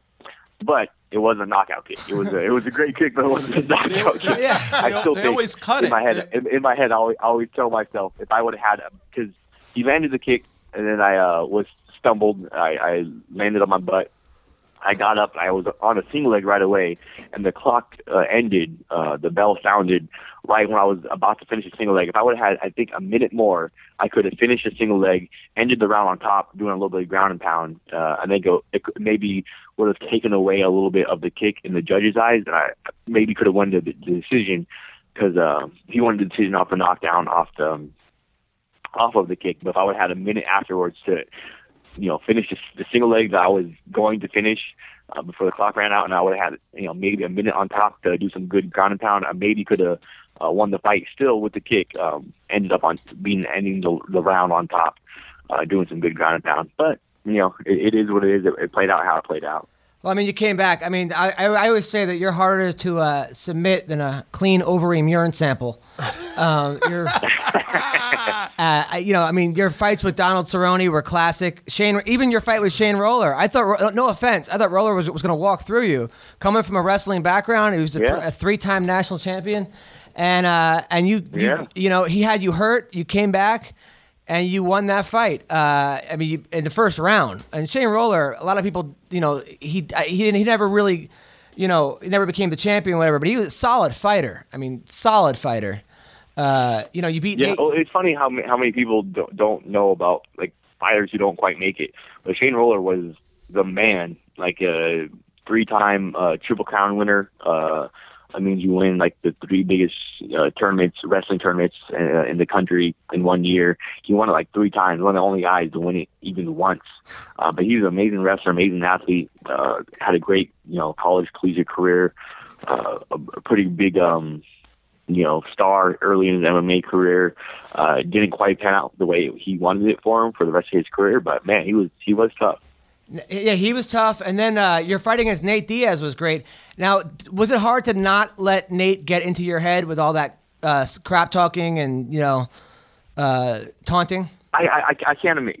I can definitely admit that was for sure a little bit tougher for me. For my training camp, we had I knew me being like all fighters, we're all emotional people. We all get worked up. We're all like, someone starts talking crap to us.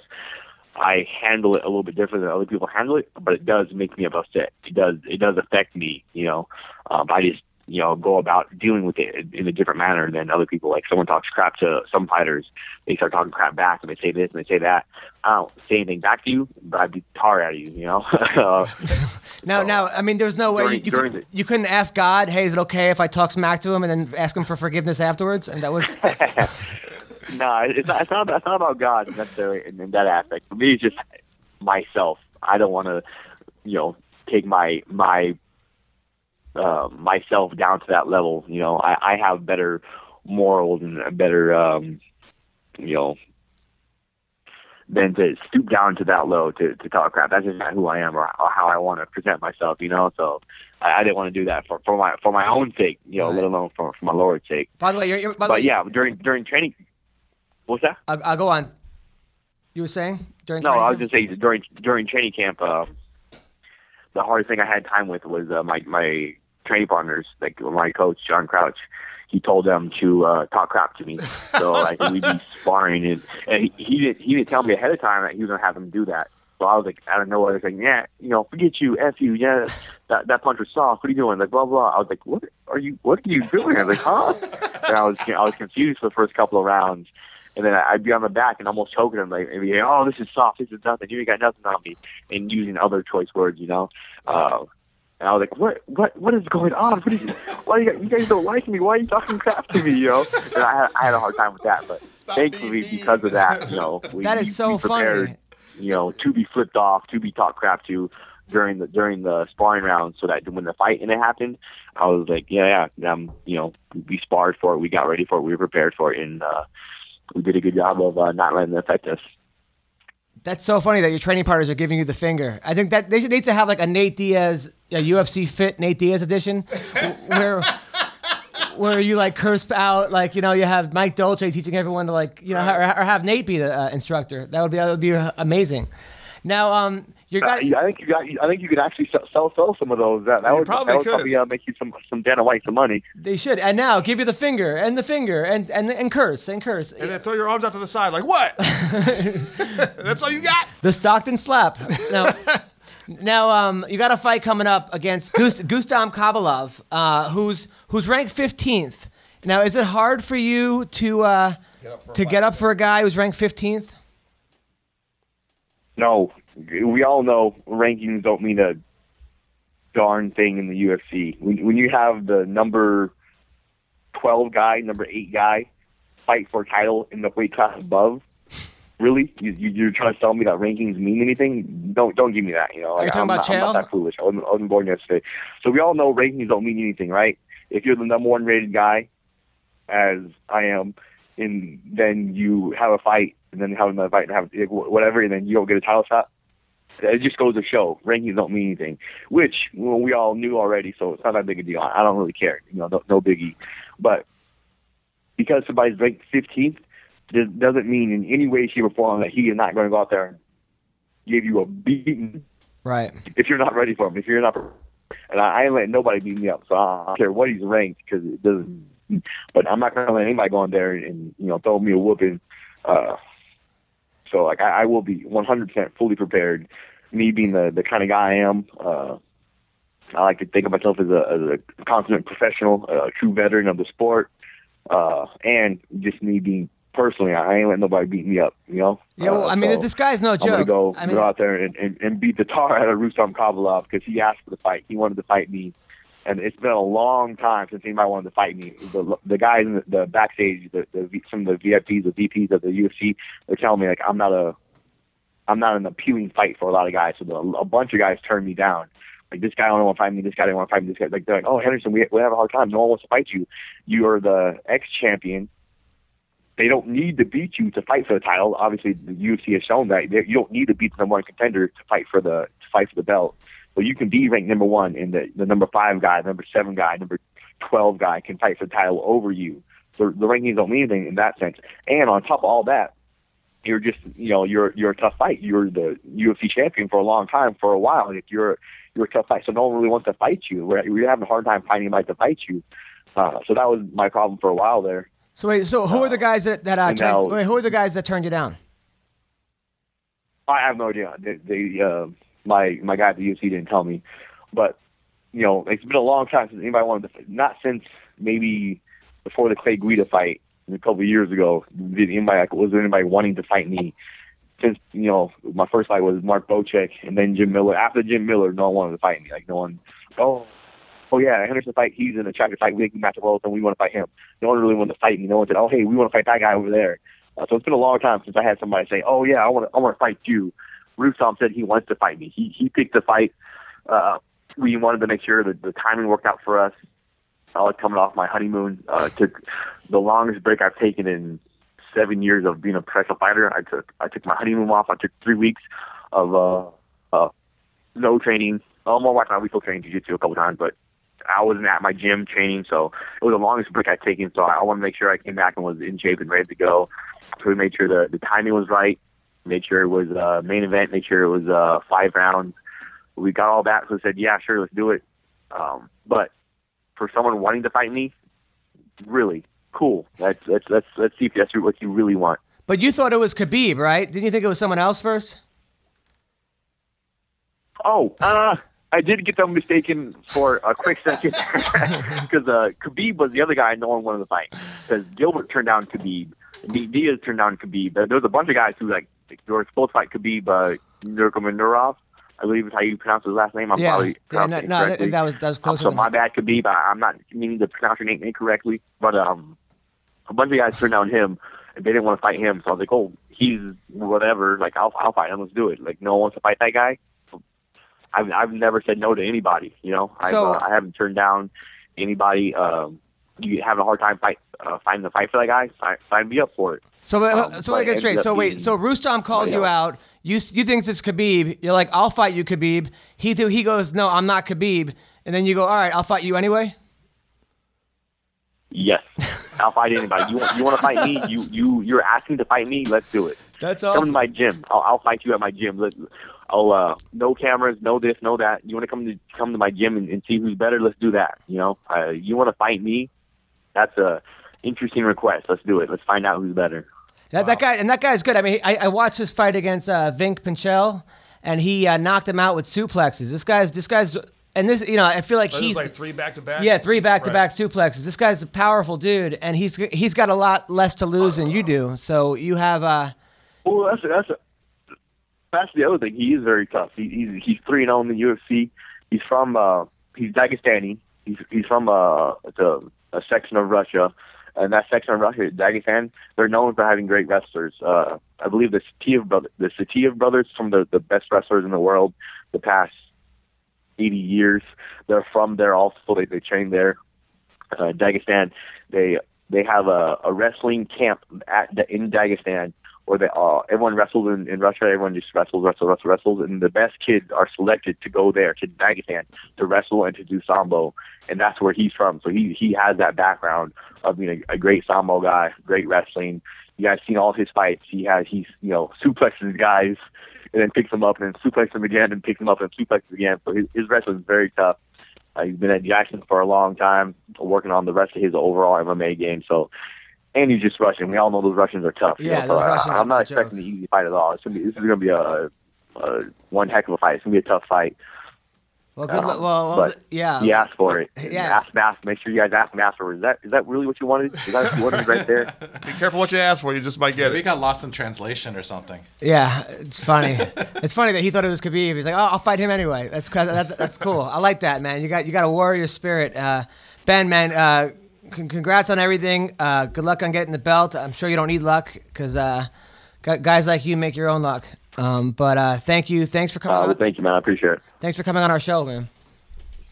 I really no worries, guys. No worries. Anytime. Oh man, Ben Henderson. That guy's intense. What a great dude. Great dude. Solid guy, man. It's always nice to see somebody that can talk the talk and back it up. Yeah. In life, that's the problem. Is he has a good point about atheists come out of the fact that all these a lot of Christians are full of shit, and then you become an atheist because you're disappointed in them. Right. So it's nice to see a guy like him who I'm sure he has his moments. Carrying the torch. He's not perfect, but like he said, but it's really I got a lot of respect for Ben Henderson. Yeah, he's a beast, man. A super nice guy, always approachable. Will talk to every fan when they approach him. Yeah. He's never like, I'm too busy for that. I want to dress up as Satan on one of the UFC expos, and then get your ass whooped. No, and then get in his line. When he's signing autographs, I'll be like, hey, listen, man, is there any way we could kind of like, Can we squash this beef? Can we squash this beef? I know we have our differences, but I think that would be a good idea. You don't think that'd be a good idea?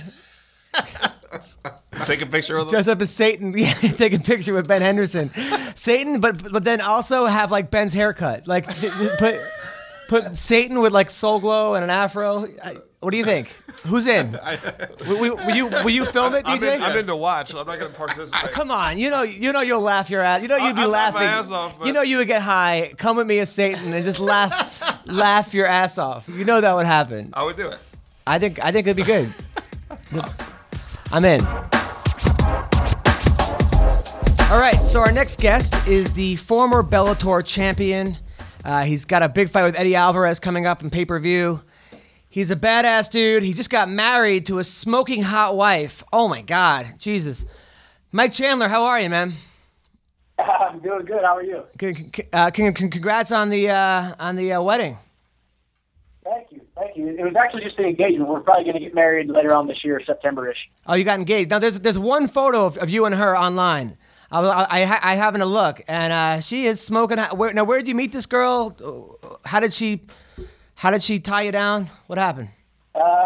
She's a great girl, man. She's a Missouri girl.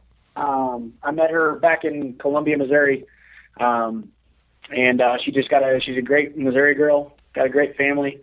Her dad was actually my dentist. That's kind of how I came to know about her, and now here we are, engaged and ready to be married. I can make a really inappropriate joke about her dad being your dentist, knowing where your mouth has been and stuff like that, but I'm not going to.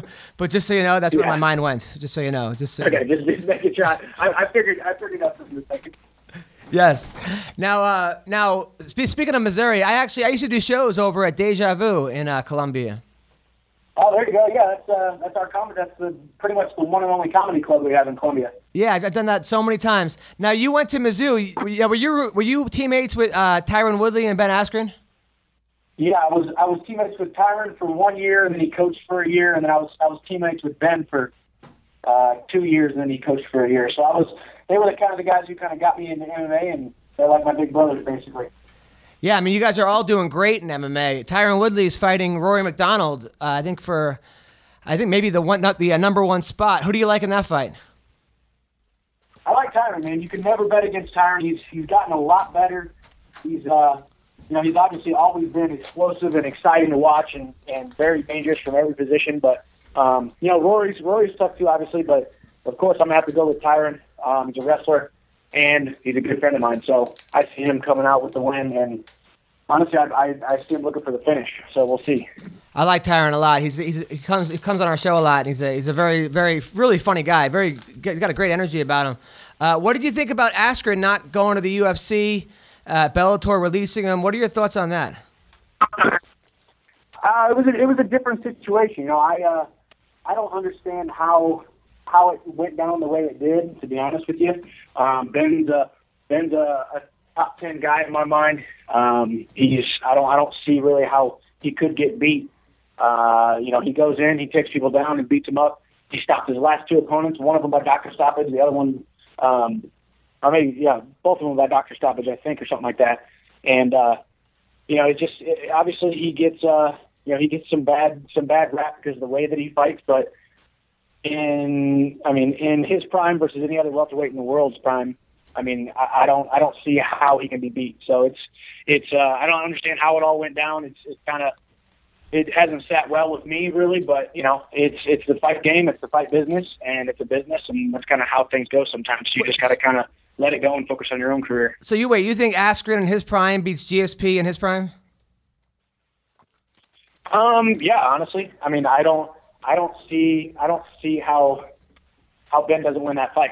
GSP is honestly, everybody knows, one of the greatest fighters of all time, but Ben's a different kind of animal, and he's a different kind of fighter, and it's going to be extremely hard to stop his takedowns and stop his grappling skills. Well, look, I'm a Ben Askren fan. Ben's been on the show. I think he should be in the UFC as well.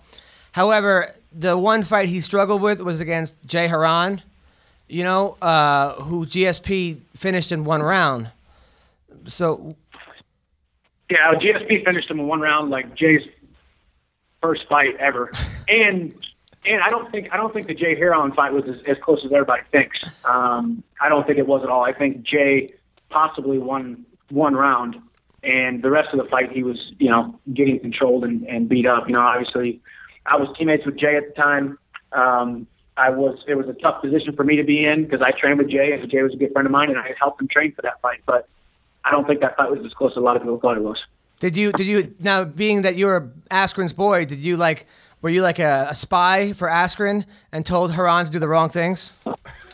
No, absolutely not. I mean, I kind of told him. I mean, we basically had that understanding that if he's going to ask for like inside information, there's really no inside information that I want to give, and really there's no inside information to give on Ben. I know. I'm just kidding, by the way.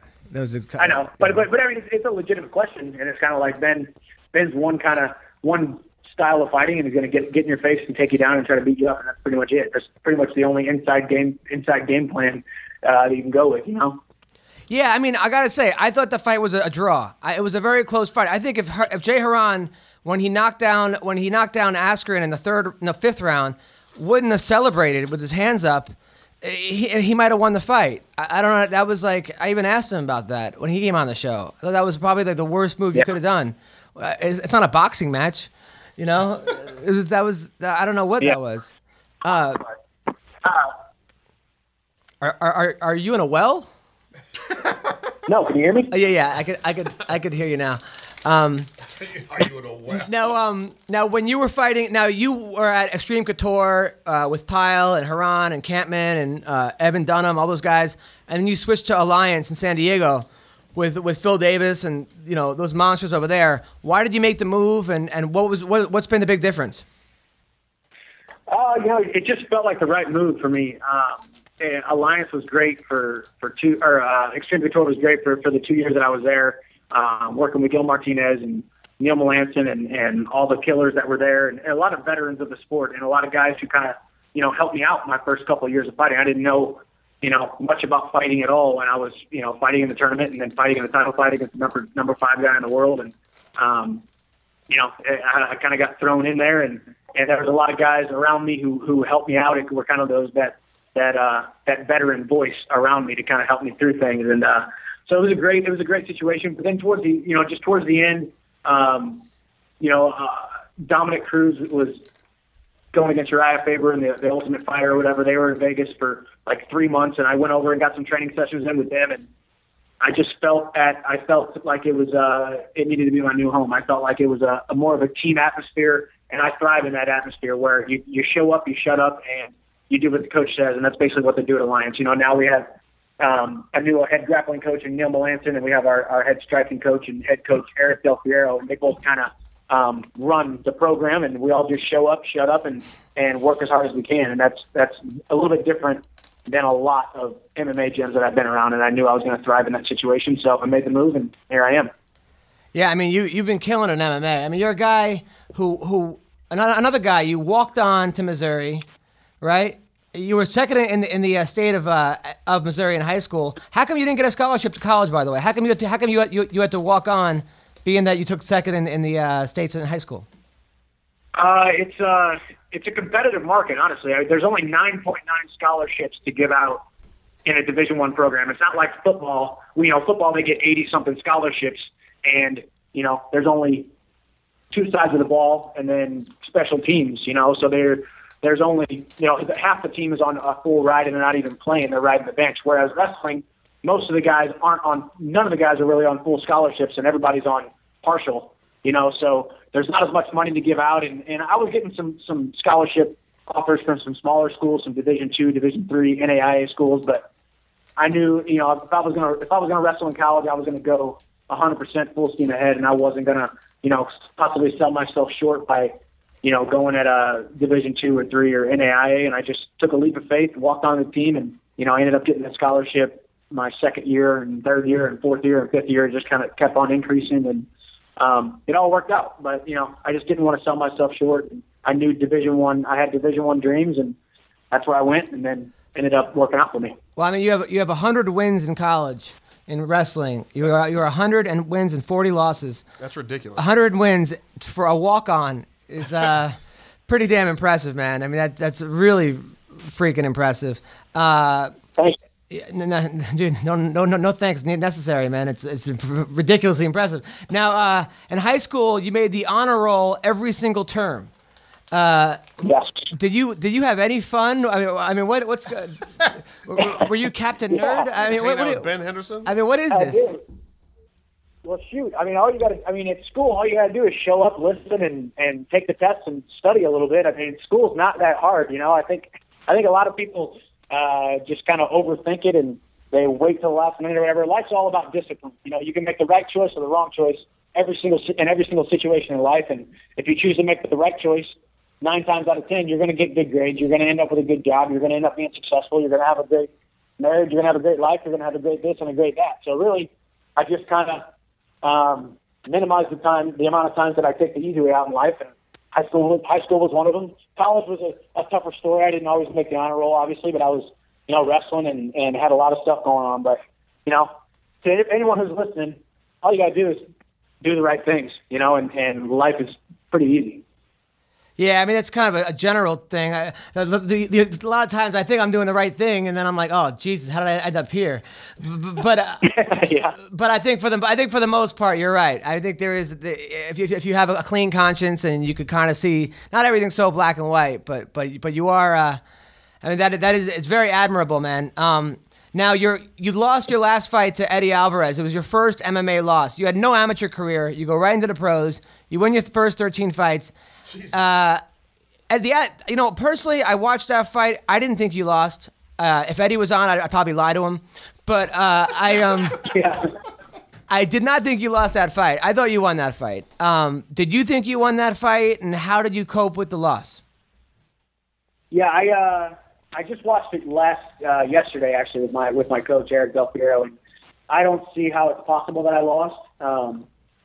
In my head, my scorecard. And I think a lot of people's scorecards, in his coach's scorecard, you know, you see going into the 5th round, his head coach tells Eddie, if you want to win, you have to get him out of there. Basically, you have to finish me if you want to win this fight, because they knew or thought they knew that they were behind on the scorecards. But it's one of those things where this is mixed martial arts. It's all up to the judge's discretion. You know, if you got a judge who sees it one way and then you got 2 judges who see it the other way, you lose the fight, and that's exactly what happened. And you know, I've made a promise to myself that I need to train harder. I need to train smarter. I need to focus more on techniques that are going to finish fights for me. You know, I have a track record of finishing most of my fights, but I need to fight. I need to finish fights every single time I'm in the cage, because what happened last time was unfortunate, you know, but it's also a stepping stone. It's also a learning experience. I can look back and think of look back and see a lot of the things that I wish I could change. And I will change for the future. My future fights, my next fight with Eddie, and you know, you keep on keeping on, you keep on moving forward, and you know, it's not that big of a deal. We all have wins and losses. The greatest fighters in the world have a couple of losses on their record, and you just cope with it. You move forward. You surround yourself with the right kind of people that are going to build you up and bring you back for your comeback, and that's what I've done. And May 17th, I get the opportunity to go out there again and prove that I'm one of the best lightweights in the world. To be honest, I thought, yeah, I mean, you're absolutely right. Nothing you said, this falls right there. But I think that you look better in your second fight against him, because that first fight, I thought you were done in that 3rd round. I thought you were. I mean, how hurt were you?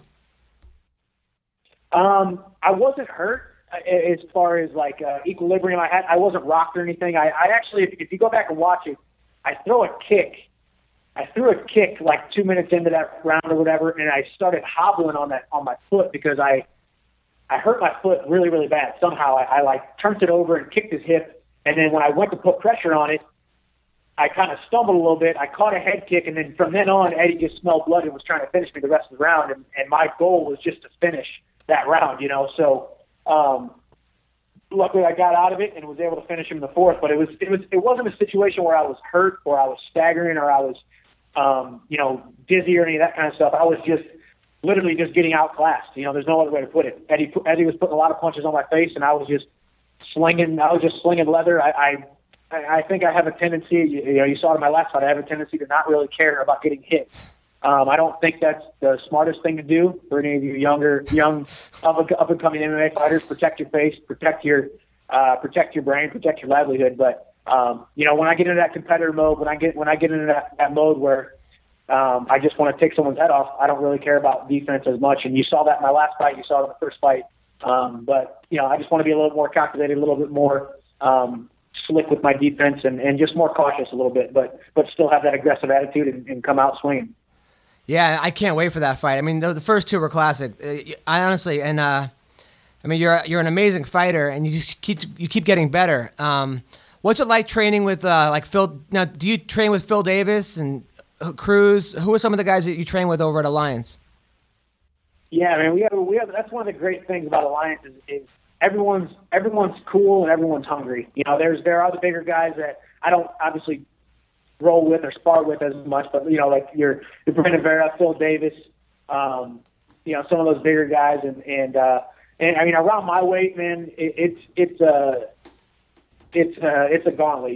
We got Ross Pearson out here. We're doing his camps. Jeremy Stevens, Miles Jury, Dominic, Rolando Perez. Man, I got a ton of guys who want to take my head off. The other day went 3 rounds with Justin Lawrence and then another 3 rounds with another guy. So, wow. Just crazy strikers, crazy wrestlers. Everybody's hungry and everybody wants to take your head off, but they also want to help you after practice. So it's a cool team atmosphere we have going on, and everyone's cool and everyone's down to slug it out, and everyone's down to take care of their bodies. Everybody wants to be a world champ, and there's not a lot of gyms like that. I think there's a lot of guys just going through the motions, but we have a group of guys that everybody believes that they should be one of the best in the world, and that's a tough day at the office whenever you go in on sparring, So you just got to deal with it. Pray that you stay healthy and keep moving forward.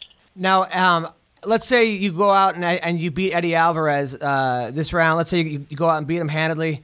Are you going to think about going into the UFC?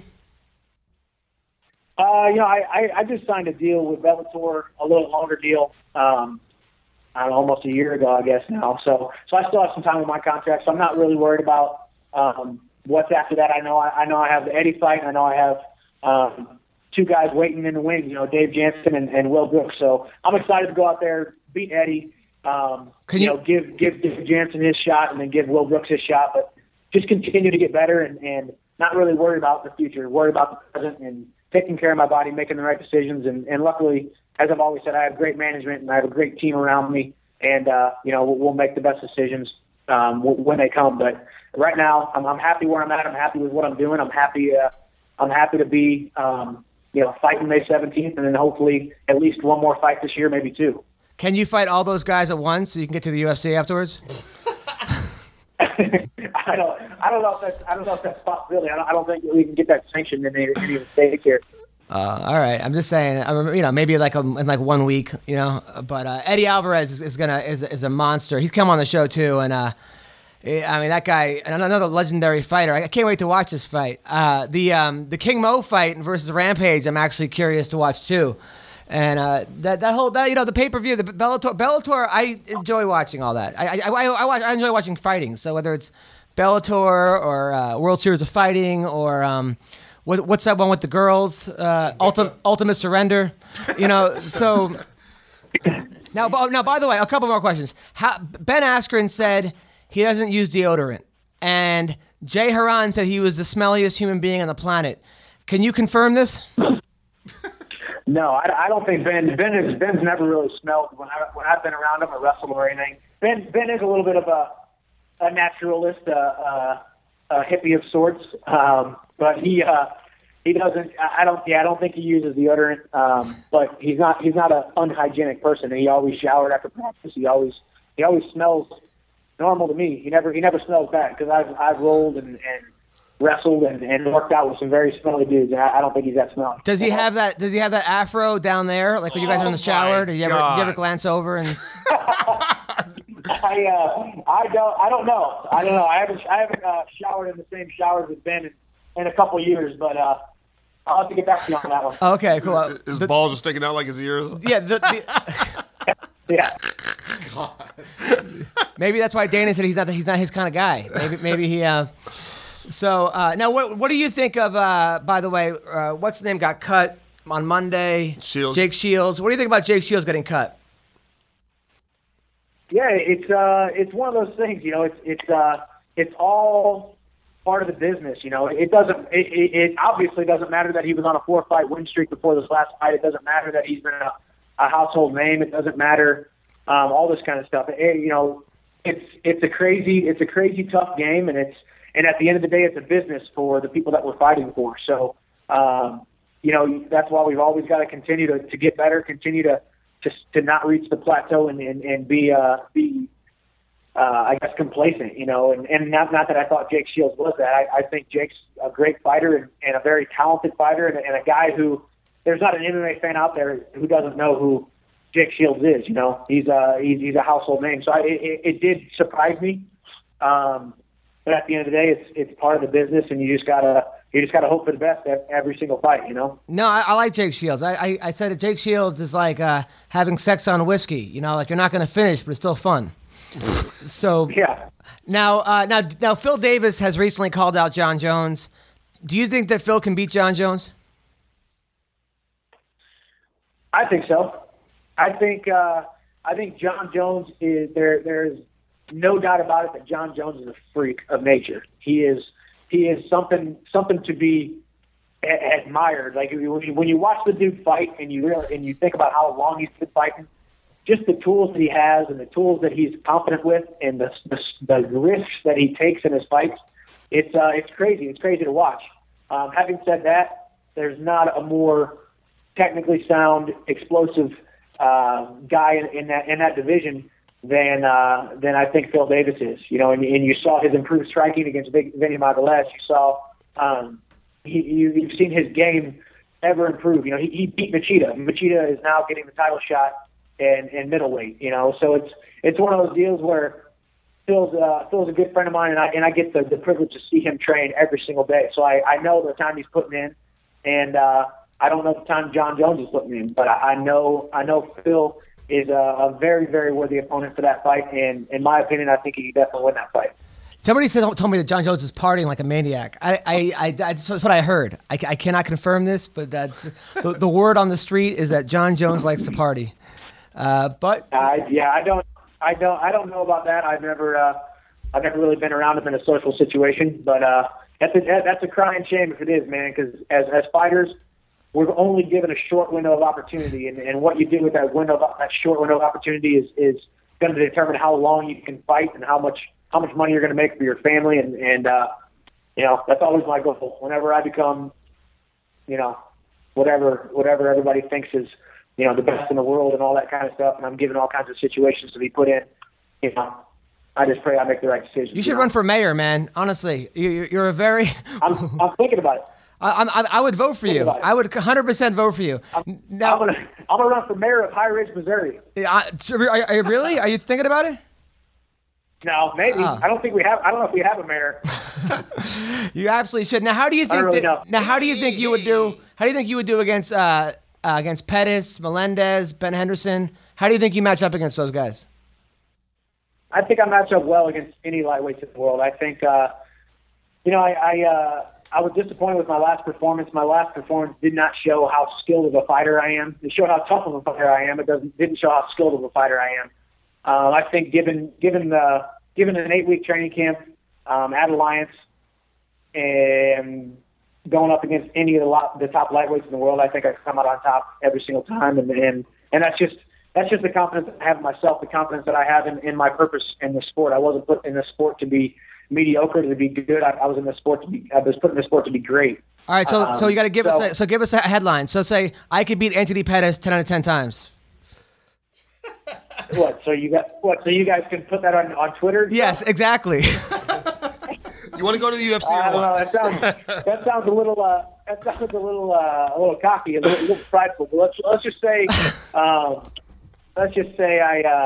I'm confident I would beat any lightweight in the world. All right, that's fair enough. And then finally, last question. Will that work for you? Is that controversial enough for you? Not really. No, not at all. I mean, people are gonna say, "Oh, of course you should think that he's a fighter." That's what you're gonna get. Now, a couple questions. So ask Chandler. Ask Mike Chandler to do what he can to get into the UFC and bring Eddie with him. That was one of the questions from Endo Welder. All right, and then finally, so what's up with you and War Machine? You guys have some kind of Twitter beef or something? Yeah, we had some Twitter beef. Basically, he said something about Ben. I stuck up for him. I stuck up for Ben, and War Machine got mad, and rightfully so. I mean, it's he's a fighter. I'm a fighter. I mean, the last thing that we need to be doing is talking trash on Twitter. So I saw him out at a social event, and he kind of called me out on it. And there wasn't any situation where we were going to fight or anything. We just had a conversation about it, and now we squashed it, and it's no big deal. But I mean, yeah, it's I think the big thing was some other dude started chirping in on it and kind of made us both. I wasn't affected really by it. I kind of stopped tweeting after the first time he responded to me, because that's not what I do. I don't try to get in arguments on Twitter and whatnot. And I understand he was heated about it, but some other guy jumped in and claimed that he trained with us and all this kind of stuff, or trained with me, and that he should come down to Alliance and get his beat up and all kinds of weird stuff. And it just got completely out of hand, really. And him and I talked about it in person, and it's all good. Nice. Oh yeah, he seems like a good dude. I mean, he's definitely got some issues, but seems like a nice guy. Yeah, I think he is. I mean, and at the end of the day, it's a man kind of standing up for himself, and a man not letting another guy talk bad about him, I guess. And I wasn't really talking bad about him. I was just sticking up for a friend, really. And he reacted the way a lot of guys would react. So I don't fault him for it, and I don't think he's a bad dude. I think I wish him well. Yeah, I think what happened was, I think he told me when he came on the show that when he went to jail, Askren said something like good or something to that, like, and then he said he wanted to fight Askren, and if they fought, he would bite him. If he was losing, he would bite him, kick him in the balls, and poke his eyes out, and then it just became a whole thing. But it was. Oh, I didn't see that. That's kind of funny. I didn't see that. I was like, yeah, well, that's not really. Why would he want to fight you if you're gonna bite him and poke his eyes out? And it was this whole thing. But, yeah, I don't think that's legal. Absolutely not. Well, Mike Chandler, man, you are a very respectable. Nothing but admiration for you, man, and keep up the good work, bro. Keep up the good work. Thank you very much. I appreciate you guys having me on, and I will talk to you guys after the fight. Anytime. Later, man. Take care. All right, see ya. Take care. All right, so that was Mike Chandler. He should be the mayor, that guy. He has Burgermeister Burger. Yeah. Mayor Mike Chandler. Tough dude, man. Holy shit's that guy tough. Yep. His fight story is amazing, too. Always exciting to watch. Always finishing people. I think he's a very underrated guy. I think that people... I think he needs to come to the UFC is what he needs to do so he can get the recognition he deserves. I think he would do well against those guys. I don't know if he would beat Anthony Pettis or Ben Henderson. I'd have to see the fight, obviously. It'd be an interesting fight, though. But I think he would do well against any one of those guys. And I think so would Eddie Alvarez. Yeah. I mean, those two, both of them. It's kind of a shame. It's kind of good that there's competition because you don't want... a monopoly on any kind of thing. At the same time, it does, like, the best basketball players are all in the NBA, and it does sometimes, hopefully, like, if Bellator gets too big or World Series of Fighting gets big, then people are going to say, oh, well, what if this guy, he hasn't fought him or he hasn't fought him, and that sort of... Is that hard for you when you watch, like, the Canadian Basketball League or European Basketball League? You're like, dang, all the best players in the NBA? No, I'm saying no. That's what it sounded like, right? No, like, no. I'm not saying that at all. I don't know what exactly. Yeah, Olympicos doesn't have a great team. I'm saying it's good. I'm saying it's good for competition, but you don't want it to become like boxing, where you have Mayweather and Pacquiao in the same weight class or in similar weight classes, where close weight classes where you don't have the best guys fighting each other. Well, that's what sucks about just combat sports to begin with, right? Is that you got guys that have two different promoters, they'll never fight. Yeah, and that sucks. It does suck. It sucks because it's like, I would love to see Michael Chandler against Ben Henderson or Chandler versus Eddie Alvarez. We're going to see Eddie Alvarez. Chandler versus Gilbert Melendez. It just seems like that would be the logical step.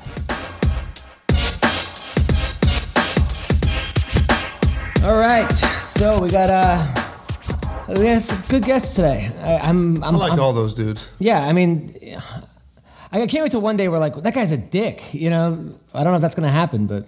I mean, unless we just interview DJ, that's not going to happen. Oh, man. I was trying to phrase that same comment. No, not that guy likes dick. That guy, okay, no, but I'm saying, no, I'm kidding. That egg out there, that Twitter egg still loves me. Yeah, the Twitter egg. Twitter egg, he egg. still loves me. That's hilarious. I guarantee it's actually DJ is the Twitter egg.